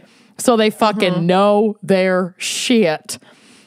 They published this very simple and easy to follow timeline in June of 2018 on their website. So I'm just going to follow their lead for this portion. December 25th, 1996, 10 p.m. John and Patsy Ramsey maintained they last saw their daughter alive when they put her to bed on Christmas night. Jean Benet had been up late with her parents for a family friend's party. December 26th, 1996, 12 a.m., the family's neighbor, Scott Gibbons, remembers seeing a light on in the Ramseys' kitchen. 2 a.m., neighbor Melody Stanton allegedly hears a scream from the Ramseys' home. Her husband then reportedly hears the sound of metal on concrete, quote, sometime after the scream. Years later, however, Melody backtracked on her statements, stating she actually heard the noise 2 nights prior, if at all. 5:30 a.m. So confusing. That's really odd and suspicious. It is really odd, but also witness testimony is like famously unreliable. Yeah. So but I to can be- see how this would get confusing. To be like years later, be like, oh, wait, no, that was 2 nights prior. Mm-hmm. It's just odd. Well, but you could. Yeah, it's odd, and it kind of just makes the whole thing a wash, like her whole testimony a wash. Yeah. whether It really happened or does. not. Yeah. But I could see a scenario where she's being interrogated. They say, Yup. "Are you sure it was that night?" She's like, I don't know. It could have been a couple nights before. Yeah. I don't, that was years ago. Yeah. Like, I totally concur. 5:30 a.m., Patsy Ramsey gets up to make coffee and reports finding a 2-page note on the back staircase stating that Jean Benet had been kidnapped. The note claims to be from, quote, a small foreign faction demanding a ransom of $118,000 in cash. Nice 5:40 round number. Yeah, and we will get to it. 5:45 a.m. Shortly after finding the note, Patsy calls family friends Fleet and Priscilla White and John and Barbara Fernie. Fleet? Yes. Probably Fleet a White. nickname. Like, I Fleet think this White guy definitely this guy- grew up sailing. He also Yeah. probably like shotgunned beers with Brett Kavanaugh and like Skeet Yeah. and like Boner Oh, Champ yeah. and He Broccoli boofed. Rob. Yeah, he boofed. Fleet boofed. Fleet fucking boofed. Hashtag Fleet boofed. It's also like the We're third making Fleet weirdest Boofed name. merch. It's happening. Fleet Boofed beer cozies. Fanny packs. Sign them up. All right. Moving on. 5:52 a.m. Fleet Pats- boofed rape whistles, if we're being Oh honest. my god. Oh, we should. Oh God. Whistles and beer this koozies poor and man. fanny packs. It's a full set. Okay. 5:52 a.m. Patsy finally calls the police, all detailing the set for supposed Coachella. kidnapping. Yeah, you are. And the demands on the ransom note. 5:59 a.m. Officer French arrives on the scene, the first of many from the Boulder Police Department to respond to the call. Between 6 and 8 a.m., 4 more officers arrive at the Ramsey residence. Policeman Vitch Weiss and Barklow and their supervisor, Reichenbach. JonBenét's parents have friends come to help search the home, which we'll get to, but makes no sense, including the aforementioned Whites, Fernies, and Reverend Hoverstock. Victim advocates. I just want to clarify here for a second. They find the ransom note very early in the morning. Yep. On the back staircase, not like on the kitchen table or in JonBenét's room or like somewhere that they're definitely going to see it. On the back staircase. Yep. And first they call 2 different couple friends and then they call the police. Mm-hmm. Correct. Also, that is fact. Back staircase, meaning an indoor staircase, not like the back steps, right? No, they had 2 staircases in their home. This back staircase, I believe, looking at a layout of their fucking Colorado mansion, led to the kitchen. So it would make sense if Patsy's up at 5:30 a.m., she walks that way to get to the kitchen to make coffee. Yeah, yep. That she would stumble upon that, but it is very odd placement, and we will get to it. Victim advocates and crime scene investigators are also present in the house at this time, so it's between 6 and 8 a.m. 8:10 a.m., the first detective on the case is Linda Arndt, who immediately begins her investigation. She fails to secure the crime scene. So police officers are present between 6 and 8 a.m., but an actual investigator, like detective, is not there yet. And that's when Linda Arndt arrives at 8:10. 10:30 a.m., John Ramsey goes missing for at least an hour, leaving the house to supposedly, quote, pick up the mail. Oh my God. From the end of the driveway? It's later determined this couldn't be true, given the family's mail was delivered through a slot in the front door. He just disappeared for an hour? Just takes off. He takes off for at least an hour. Yeah, to go bury a body. Yep. Well, no, because she was not found buried, but... To pick up some mail, it's not even a good excuse. No, there's so much weird shit with John and Patsy, and again, we'll get to it. 1 p.m., Detective Arndt tells a resurfaced John Ramsey, so by 1 p.m. he has returned to the home, tells him that police will be conducting a search of the house. He and his friend, Fleet White, join in on the search. Fleet Boofs. Yep. 1:05 p.m. John and Fleet discover JonBenét's body in a spare room in the basement. She has suffered a skull fracture and strangulation by a homemade garrote of rope and a paintbrush that was used to tighten it. So horrific. Her mouth and neck are bound with duct tape, which the investigators remove. They're fucking with evidence already. What? The cops fucked this case up so fucking much. bad. Beyond They repair. really did. That's why it's still unsolved. It's a big part of the reason why it's still unsolved. Officials further tamper with evidence by moving her body upstairs to the living room.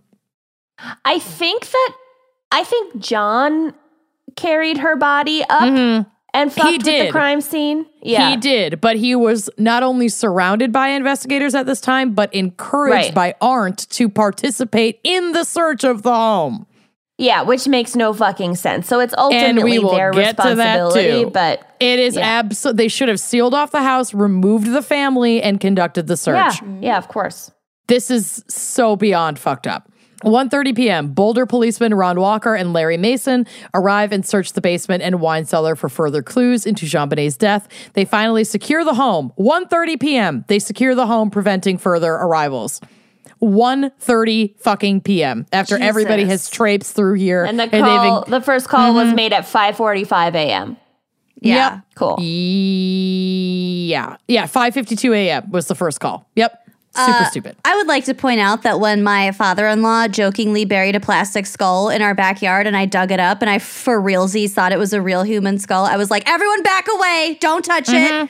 I'm taking video. I'm taking video. Call the police. Don't touch it. Somebody get away. get a newspaper. We need to timestamp this. Exactly. Yeah, I mean, thank God for people like you. But it doesn't take a genius or somebody who's upset, like runs a true crime podcast to fuck it. This is just insane to me. Use your brain. 1:40 p.m., John Ramsey calls his pilot friend and is allegedly heard asking him to prepare a plane to Atlanta. What? Yep. The fuck? Meanwhile, law enforcement instructs the family not to leave town. So the Ramseys had lived in Atlanta for like 25 years before they lived in Colorado. And he calls his friend, who is like the family's pilot, to prepare a plane that fucking day to get the family to Atlanta, to get out of Colorado. No. Do anyone's Weird. parents live there? Was that like a comfort thing? Like, I got to get I to my don't think mom so. or something? I was reading this and it did not say they had family there. It said they had lived there for 25 years. That is so Also, bizarre. I wonder if, there has to be extradition. I don't know. This doesn't even make any sense. Don't leave Okay. the state. Yeah. Yeah. Like, don't be making those arrangements the day of. That's super suspicious. Yeah. Yeah. 1:45 p.m. Heeding the officer's warning, the Ramseys leave their house with plans to stay the night at the Fernie's home. 2:30 p.m., police conduct an interview with JonBenét's brother Burke, which reveals the 90-year-old had allegedly slept through the events of the previous night. At some point after this, his father is advised to procure an attorney, which he does by hiring their friend Mike Bynum. Now, this case was badly investigated from the start, remains unsolved to this day, and had so many twists and turns due to wild theories and false confessions and new evidence that has emerged throughout the years that, like, some of it seems to hold water, a lot of it doesn't.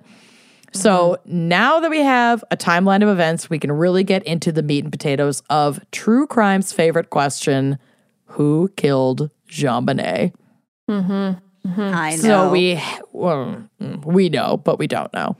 So we have to start with John and Patsy Ramsey. As any good investigators would, you start with the parents. A popular theory focusing on Patsy is that she accidentally killed JonBenet in an argument over a bedwetting incident. The girl was 6, for fuck's sake. Yeah. I don't buy I think Patsy was involved in a cover-up. I don't think I do she too. killed her. And we'll get to it. Yeah.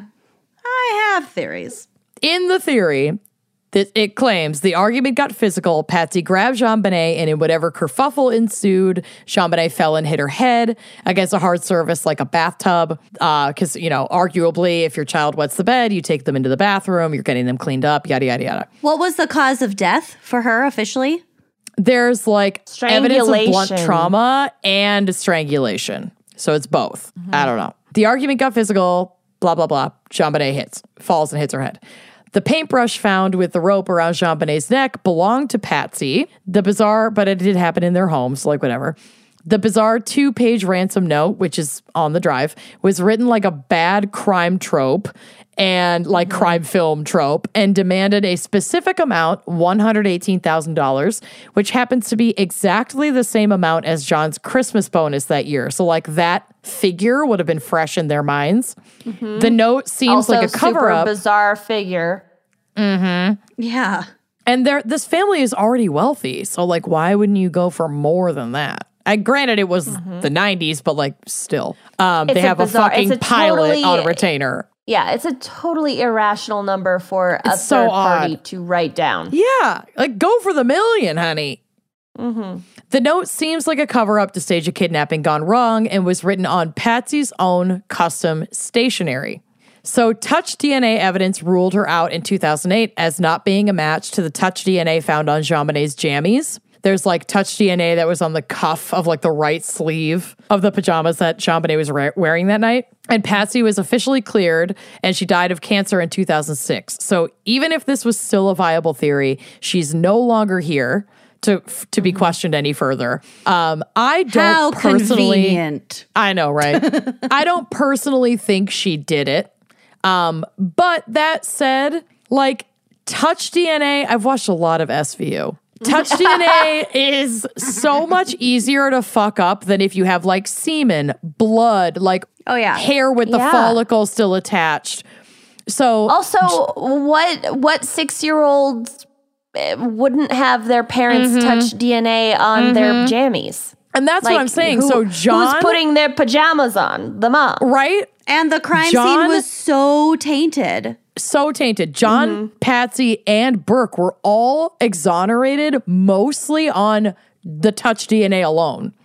And I just feel like that's not appropriate because it happened in their home to their child. They all would have had contact with those jammies. I don't know. The whole thing weirds me out. Anyway, again, I don't personally think she did it, but her husband John, on the other hand, did some weird shit the day JonBenet was reported missing, as we know. A quote from Rolling Stone, quote, Linda Arndt, the first police officer to arrive at the scene that morning, looked around the house to no avail. Eventually, she sent John Ramsey and his neighbor Fleet Wyatt, Fleet Boofs, to search the house for anything unusual. Ramsey made a beeline straight for the basement cellar where he immediately found his deceased child. Though he'd been told to leave everything where he'd found it, he picked her up, carried the body upstairs, removed the tape from her mouth, and put her down in the living room. He even covered her up with a throw blanket, further destroying vital physical evidence. Continue, Kenyon. This, again, Linda Arndt, the investigator, shows up at 8:10. So the search begins after 8:10, which means they got a ransom note and they didn't search their own house. But when told to search the house, he immediately goes to the basement. Yep. And we're about to talk about the ransom note as well. So after hours of calling friends, waiting for investigators, and looking for JonBenet, he all of a sudden goes straight to the basement and finds her. Okay. Also, they should have searched the entire house first thing. I know, but also, once police got there, they should have sealed off everything and searched the entire house. They should have gotten the parents and Burke the fuck out of there. They should have searched the house. They should not have touched anything. That's what I'm literally writing here. What fucking cop sends potential suspects / family members to search the home, which even if it had been a kidnapping and no body was found, is still a fucking crime scene. They like, that is thought bonkers. of as suspects because they were rich and wealthy white people. Exactly. Yeah. It's so fucking stupid. Ugh, I'm upset. So before he, quote, discovered her body, John made no fuss. Not even a peep, as the 10 a.m. deadline for the ransom in the 2-page note came and went. This raises flags for me because wouldn't a frantic parent with plenty of money who has not discovered their child's body yet and assumes they have been kidnapped, and like they have the means. Yeah, they literally have the exact means. That was his bonus check. He's like, I have that exact amount of money. Just give it to them. I want my daughter back. Wouldn't you be fucking begging police to either make the transaction or allow you to make the transaction and try to save your child? It did not come up. It did not come up from either John or Patsy at all. At all. And that is fucking weird. Then after he finds JonBenet, he immediately calls his friend who is a pilot to take his family out of Colorado. It's just, it does not make sense. It's too fishy for words. Cleared by the Touch DNA in 2008. Burke, here we go. This is one of the most solid theories, in my opinion. It's one of the most popular theories in the JonBenet case, and it's definitely where, like, the three of us align.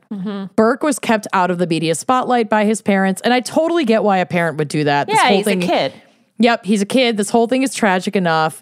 But y'all, this guy gives me fucking full body chills, I swear to God. I don't think America paid much attention to Burke as a suspect, and, like, in general. He was only 9 when JonBenet died. So that makes sense to me. And again, the parents kept him out of the spotlight. But he was interviewed by investigators and a child psychologist, like right away. No red flags were seemingly raised. So folks just dropped it and moved on. In 2008, both of his parents were officially and publicly cleared by police. So after all of that, at 29 years old, Burke finally steps into the public limelight in the form of a truly creepy and quite frankly shocking interview with our favorite not actual doctor, Phil. Yes. And if you have not watched this, you can watch it online, and it is spine tingling. It's so good. I watched clips of it yesterday, and I don't think I'll ever recover from watching this interview. Yeah. He was Exactly, Dr. Phil. Burke was so off through the whole thing. He was like locked in this bizarre, fixed, menacing grin the entire time. like this locked in dead eyes but smile as he's answering these grisly fucking questions about his sister's murder. It just, I understand that everybody gets through trauma in a different way, but I also am a firm believer of like trusting your instincts, and something just did not feel right about this interview at all. I just Googled it. I'm putting this image on the drive because it's so really creepy. Bizarre. It's really creepy. Yeah. I will say, and I completely agree with all of this, but I will say that like it could be incredibly difficult to know how to act in that situation, especially if you are a person whose just personality tends more toward the awkward, or you've grown up with all of this trauma and distrusting the media. I get that. I do get that. I get that too, but yeah, like, no, it's creepy as fuck. To like smile and smirk the whole time still terrifying. Is still it was really not odd a reaction. good decision. It was not a good look. He should not have done it. To participate. No. It's like the Prince Andrew interview. Like, where were his handlers? Right? Right. Who signed off on this? That's how I feel about every time Trump speaks publicly. Who is taking care of you? Where's your babysitter?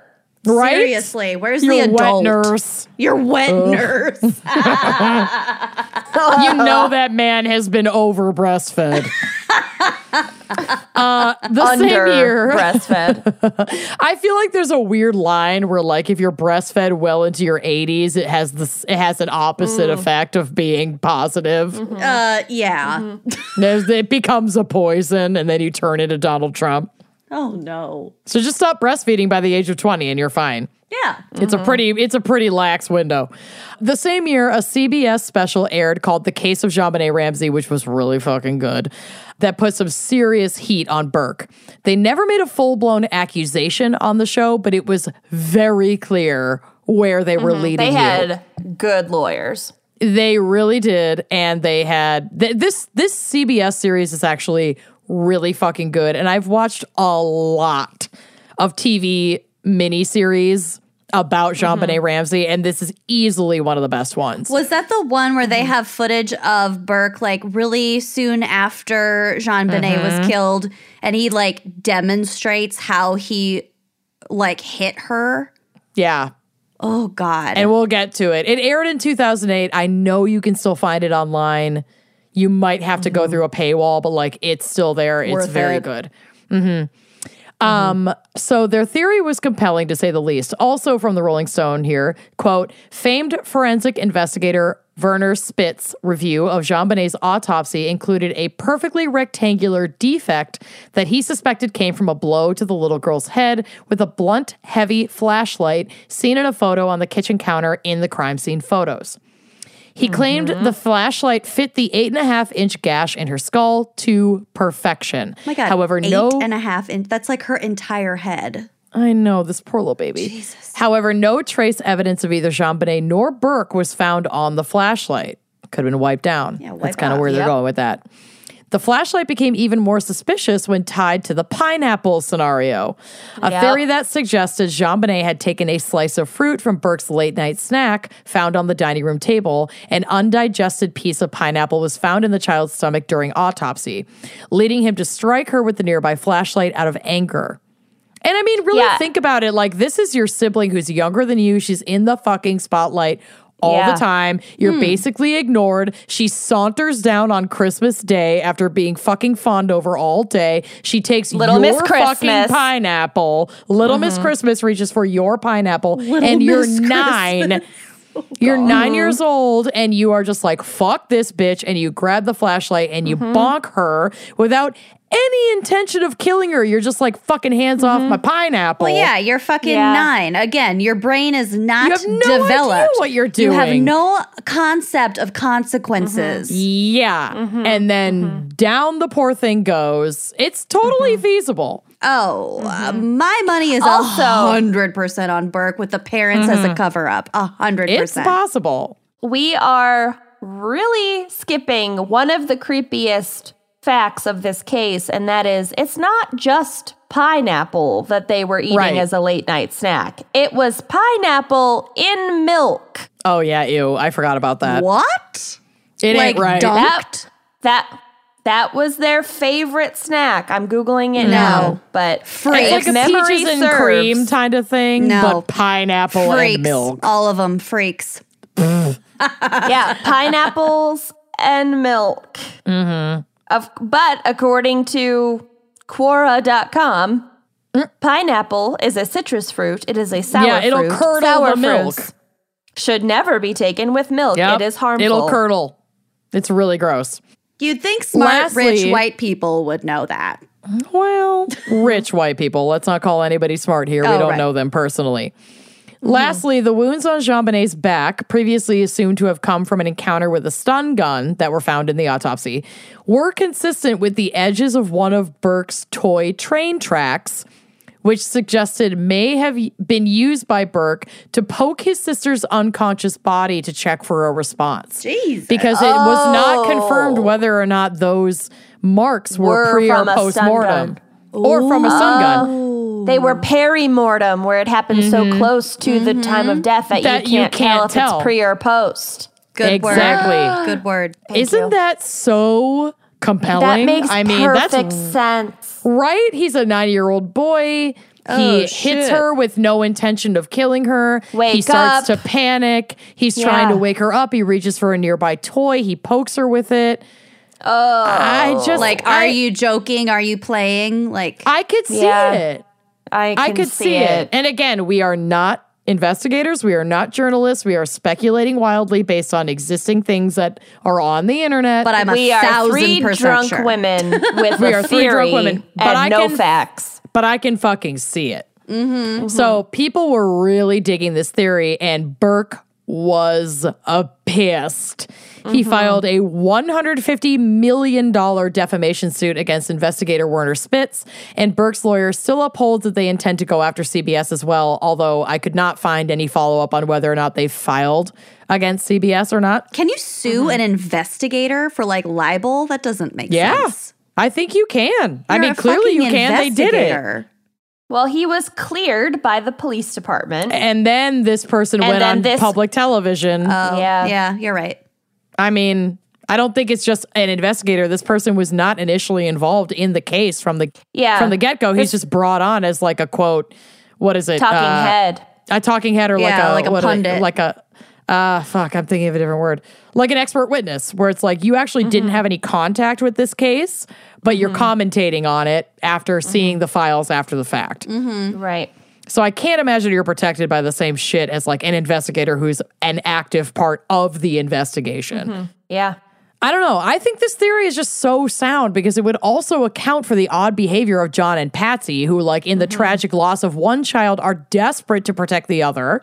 It would explain why so many elements of the crime appeared staged and were almost like intentionally mussed with to destroy evidence by family and friends. Like, I get that. I've never been a parent. I never want to be a parent, but I can put myself empathetically in the position of a parent who's like, oh my fucking God, we've lost a child. What do? We can't lose our last baby. Yeah. He didn't mean it. I will lay down my fucking life to protect this kid. I just feel like that's a really compelling theory and it makes a lot of sense. Like everything fits. I agree. Wow. But wow. Fingers have also been pointed at all of these folks. Gary, I do think also, before we get to the other people, and I know this is going to be a long episode, but I do think also that a less empathetic theory is that it was fucking John. Yeah. Because if JonBenét, JonBenet was a bedwetter, apparently. She's 6. Who's not a fucking bedwetter? Yeah, I peed know. my pants at a haunted forest when I was 9. Yeah, but I peed my pants yesterday laughing. Okay, that's different. I'm 32. I'm incontinent at the age of 32. Team JonBenet. It's a bell curve, and you are on the other side of it, my friend. God. No.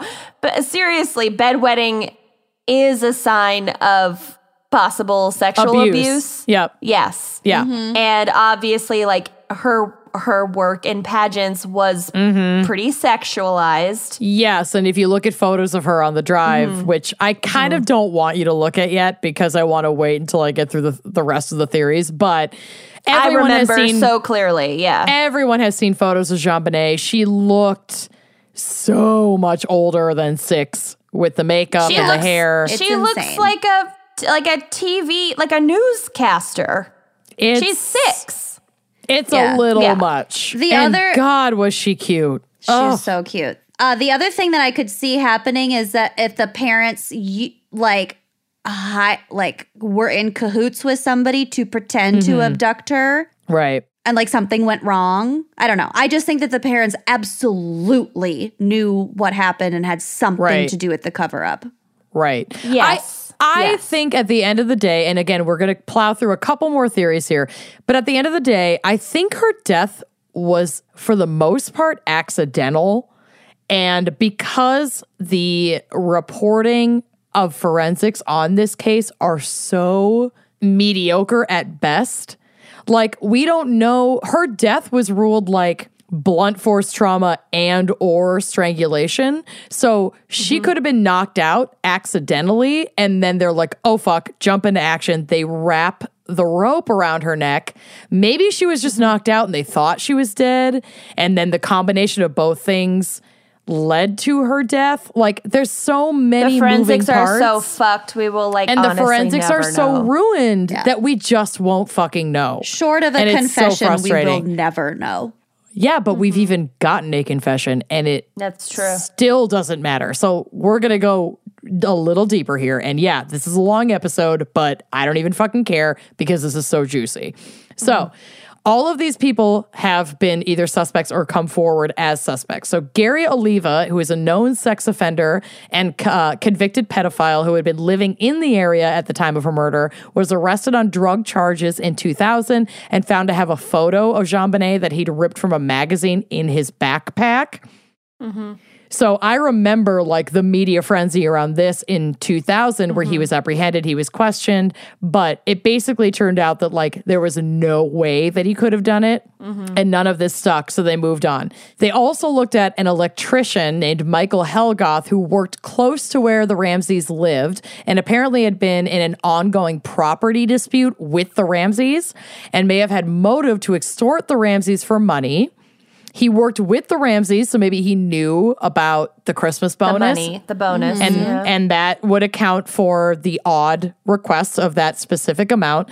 And then in the process of kidnapping JonBenet for ransom, the deal went bad. He accidentally killed her. But Michael completed suicide in 1997 and could never be questioned, but was later cleared by the touch DNA. So his DNA was not present on JonBenet's pajamas. Then in 2000, sorry, go ahead. Anyway, I just don't know. The touch DNA thing is so fucking loose. Right. I don't think, this is going to sound really intense, but like, I wonder if anyone should be officially cleared on touch DNA. Like, you can rule them out partially, but I don't think that should be a reason to never circle back to that suspect ever again. If you found DNA from a unknown third party that you could compare to each and every suspect and it doesn't match and is completely unexplained on the body, then maybe, but like that would be the that's what we're working scenario. with here. Yeah. It sounds like that's what we're working with here. I just feel like touch DNA should be like, okay, yeah, it's not a match, but if we find evidence that's more compelling, we're gonna question you again. Yeah, I feel like things like touch DNA, like certain types of DNA, I feel like they should be required to have some sort of backup evidence. Right, Do you know because what I mean? they're just not 100%. Like a fingerprint or like witness testimony, like that never can stand on its own. Fingerprints, yes, but like witness testimony. I feel like some forensic evidence should be required to be backed up by like a secondary set of evidence. There are tiers. Yeah, for sure. Anyway, we're professionals. Then in 2006, we got a bizarre confession that rocked the media from school teacher John Mark Carr. I forgot about this guy. Right? This was Such a creeper. Such a fucking creeper. Quote, Carr was arrested in Thailand where he'd been living on the lam after facing child pornography charges in the U.S.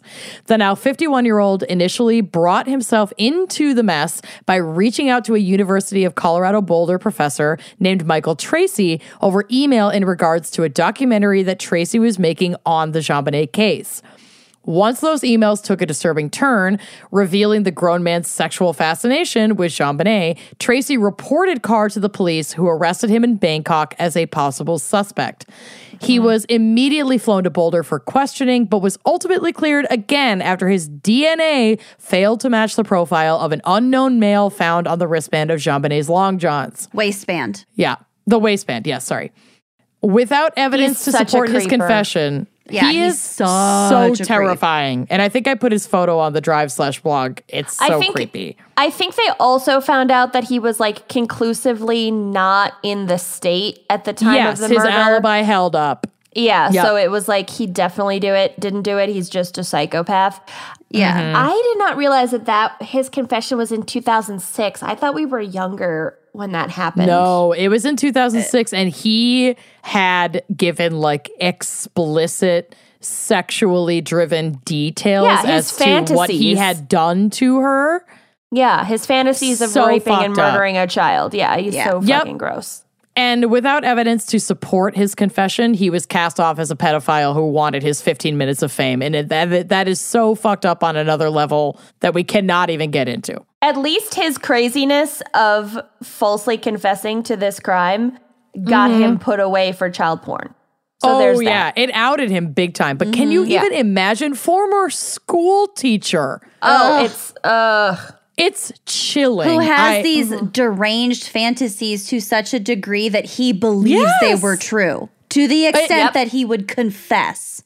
Yeah, and whether or not he And even he believes was they were in true, he would still Thailand. confess. It's so just think about what he did to children there.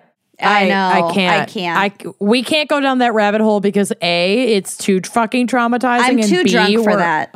We're already too drunk, and C, we're at over 2 hours on this episode, but we're almost done. Yeah. And D, I don't fucking ever want to talk about that. I can't. I can't. Yeah. Yeah. So Patsy tried to throw their housekeeper, Linda Hoffman Pugh, under the bus, saying that she had been struggling with money and had begged the family for a loan, but that they had declined to give her the money. She had a key to the home and would have been known and trusted by JonBenet, allowing her to lure JonBenet into the basement that Christmas night. Linda's alibi was weak at best, saying she was in bed all day while her husband napped on the couch. She was never formally accused, and I don't think this theory really holds any water. If you need money, why kill the child? Like, why do anything that risky? Also, her manner of death does not seem consistent with a female murderer. It really doesn't. Statistically, it does not. It Not just, to say that's- it's impossible, but of course not. Or a 2-page ransom note written on materials found in the home. Right. That from takes a a lot of foreign time. faction. Yeah. Oh, yeah. Yeah, this one just didn't make sense to me. And grasping at straws, folks even pointed the finger at a Santa that Patsy had hired for a lavish Christmas party Leave about Santa a week before alone. JonBenet's death. Seriously. This really turned out to basically just be the product of a witch hunt and desperation and a sad character assassination on a fucking Santa. And last but not least, my favorite theory of them all. Owls. No, the Katy Perry theory. Yes. It is my favorite theory. This is the only one that I will truly endorse.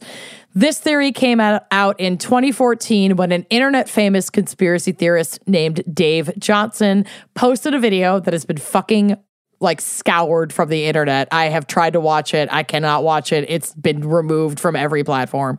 Claiming that JonBenet never died, but her parents conspired to fake her death to basically start her life over under a new name, out of the pageant scene, and on a more viable path to fame and fortune, growing up as Katy Perry. Okay, but she's 6, so I know. We'll get you to could it. change her name and just stop enrolling her in pageants, and she'd be fine. Yeah, I know.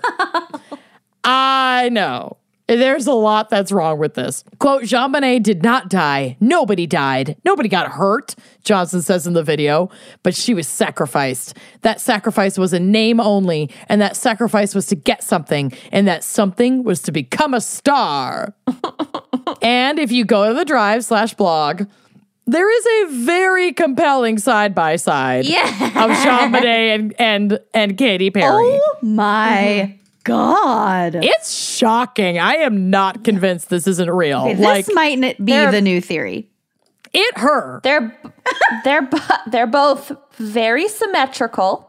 They're the same They have person. the same eyebrows. Yep. And there's They a have lot apparently in the video focusing on the eyebrows. They have different noses. That could But have been she could corrected have in had work. surgery. Same mouth. Right. Well, now, different chin. Very different chin. Very different I chin. don't know. Maybe Katy Perry gained a little face weight. I do it all the time. My chin changes in every fucking picture of me. / she just You don't became an adult. Listen, I'm here right. for this theory. I like it. Eyes, Johnson eye claims. shape. Yep. We're on to Johnson something. claims that Perry, age 31, had at the time of this video, had been in hiding since the news of the murder case broke in 1996 until she rose to fame for her single I Kissed a Girl in 2008. JonBenet Ramsey became Katy Perry, he said. That's she's a like, fact. she's like, oh shit, I'm famous again. God damn Oh, it. no. I did everything to prevent this. I know. He continues on to say, so if any of you continue to lie about this person dying, you are in fact a false witness to murder and death. Wow. Oh no. Wow. But this theory might be debunked and or by the fact that Katy Perry was born 6 years before JonBenet Ramsey. But who's to say there aren't folks on the inside who forged You're right. birth records That's to right. throw off the trail? It goes right to the Trust top. No one. JonBenet Trust does look no older one. than 6 in these Hashtag photos. JonBenet lives. Hashtag Katy Perry. Oh my God. And that's my case. Bravo. Wow. This case is so involved, so box. sad. So sad. Please so do not drunk. sue us. Yes. Whatever. All allegedly. Yeah, Allegedly. I don't fucking know. Moving We're not on. investigators. We have no responsibility. Don't sue us, Burke Ramsey. Also, there's no way he listens to this show. Moving on. Special thanks. His lawyers might. Special thanks. Special Julian, thanks to get our. ready for a big assignment. I've got a $15 scholarship that is up for grabs. Nailed it. Special thanks to our fan picker, V Arrow. You were very nice to send us your money and choose this topic. Thank you. Bullseye, Viero. Thank you also to Lainey Goodman. You done good, man. Yeah, you did. Oh. As did Crystal Delgado. Crystal clear pageantry. Crystal Clear Delgado Pageants, endorsed by Sarah Rose Cosmetics. A crown is always a piece of headgear. Yep, and you gotta go out there and do your part. Thank you to Spring Almanza. You put a special spring in our step. Damn right. Thank you, Angelique Collins. We heard you calling. That's why we add you to this list of special thanks. And we answered. Thank you, Rachel H.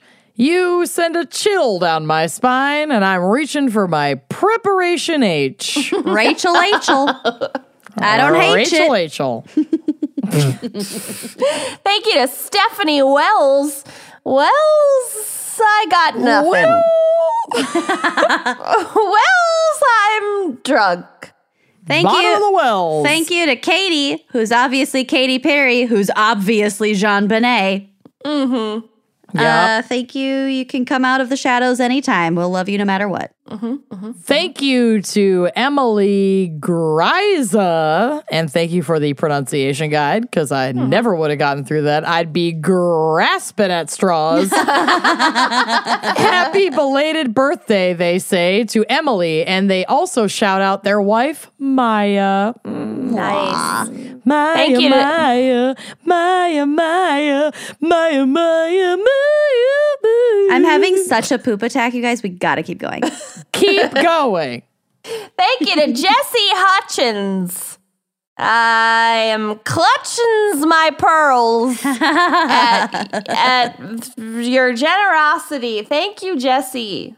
Thank you, Andrea Lee Young, keeping us young by keeping us chock full of mozzarella sticks with your $5 a Yes. month. The key to youth. Yo, that is the key to youth. Cheese. Cheese and grease. Fried fucking cheese. Thank you also to Kelsey Babson. I could babble on about how much I appreciate you, Kelsey, but I won't.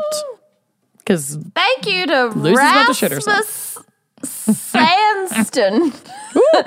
Thank like you for Sandston through the hourglass. Through the hourglass. So on the days of our lives. Thank you for Sandston in there. Like Thank standing you in for with like standing in. sanding this special thanks. Thank you, Auburn Baker. Gonna order a baker's dozen of you, Auburn. That's 13. Yeah, it is.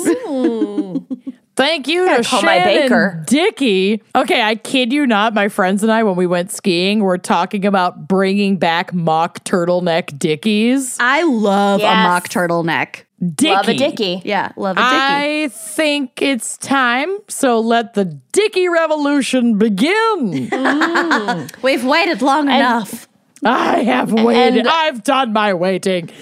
9 years of it. I've in done my Azkaban. time. We don't need to Mullins it over because Lisa Mullins is getting a fucking patriarchy wine glass and she can sip from it while wearing a dickie.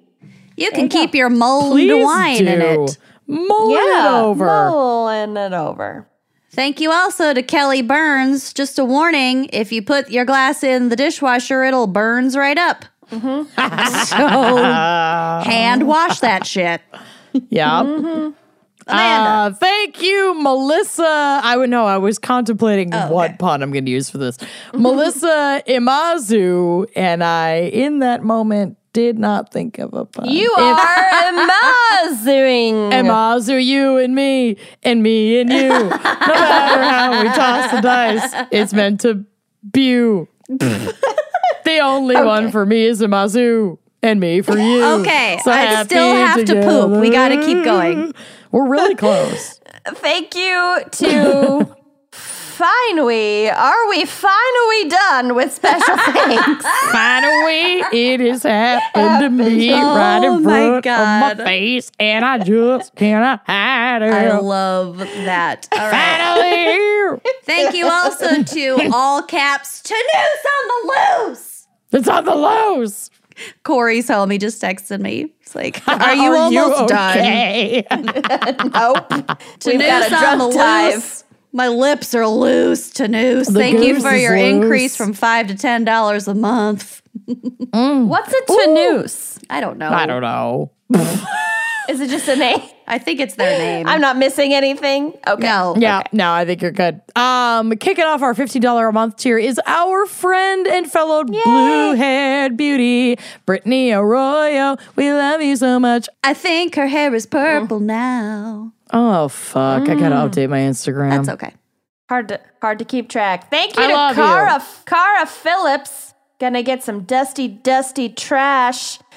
It's not going to be a car. That was It's not not picked gonna up be a by car.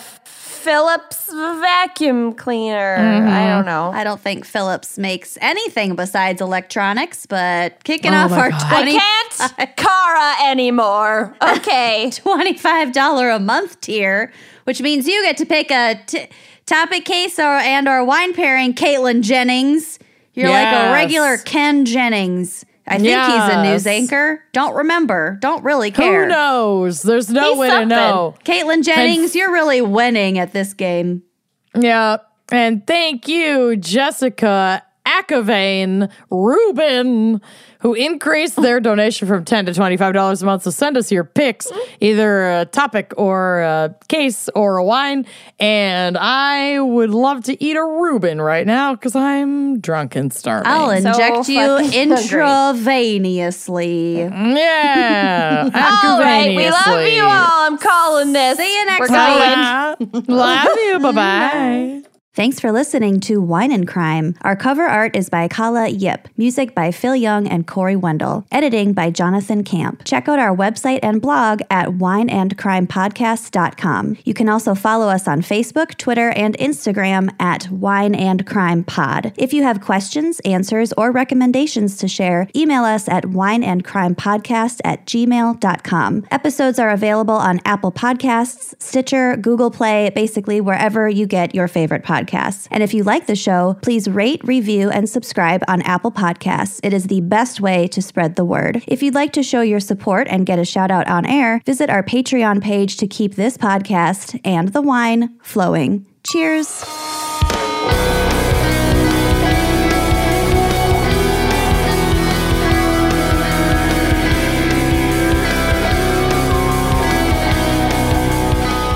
Hey there, I'm Tara. And I'm Jessica, and together we co-host the podcast Three Spooked Girls. If you love the paranormal Or murder. join us on Mondays for full-length episodes where we discuss our favorite paranormal stories and true crime cases. And join us again on Thursdays for our mini-sodes called Stabby Snippets, where we tell you all about true crimes happening in the news. You can find us on Apple Podcasts, Podbean, Spotify, or wherever the hell else you listen to your pods at.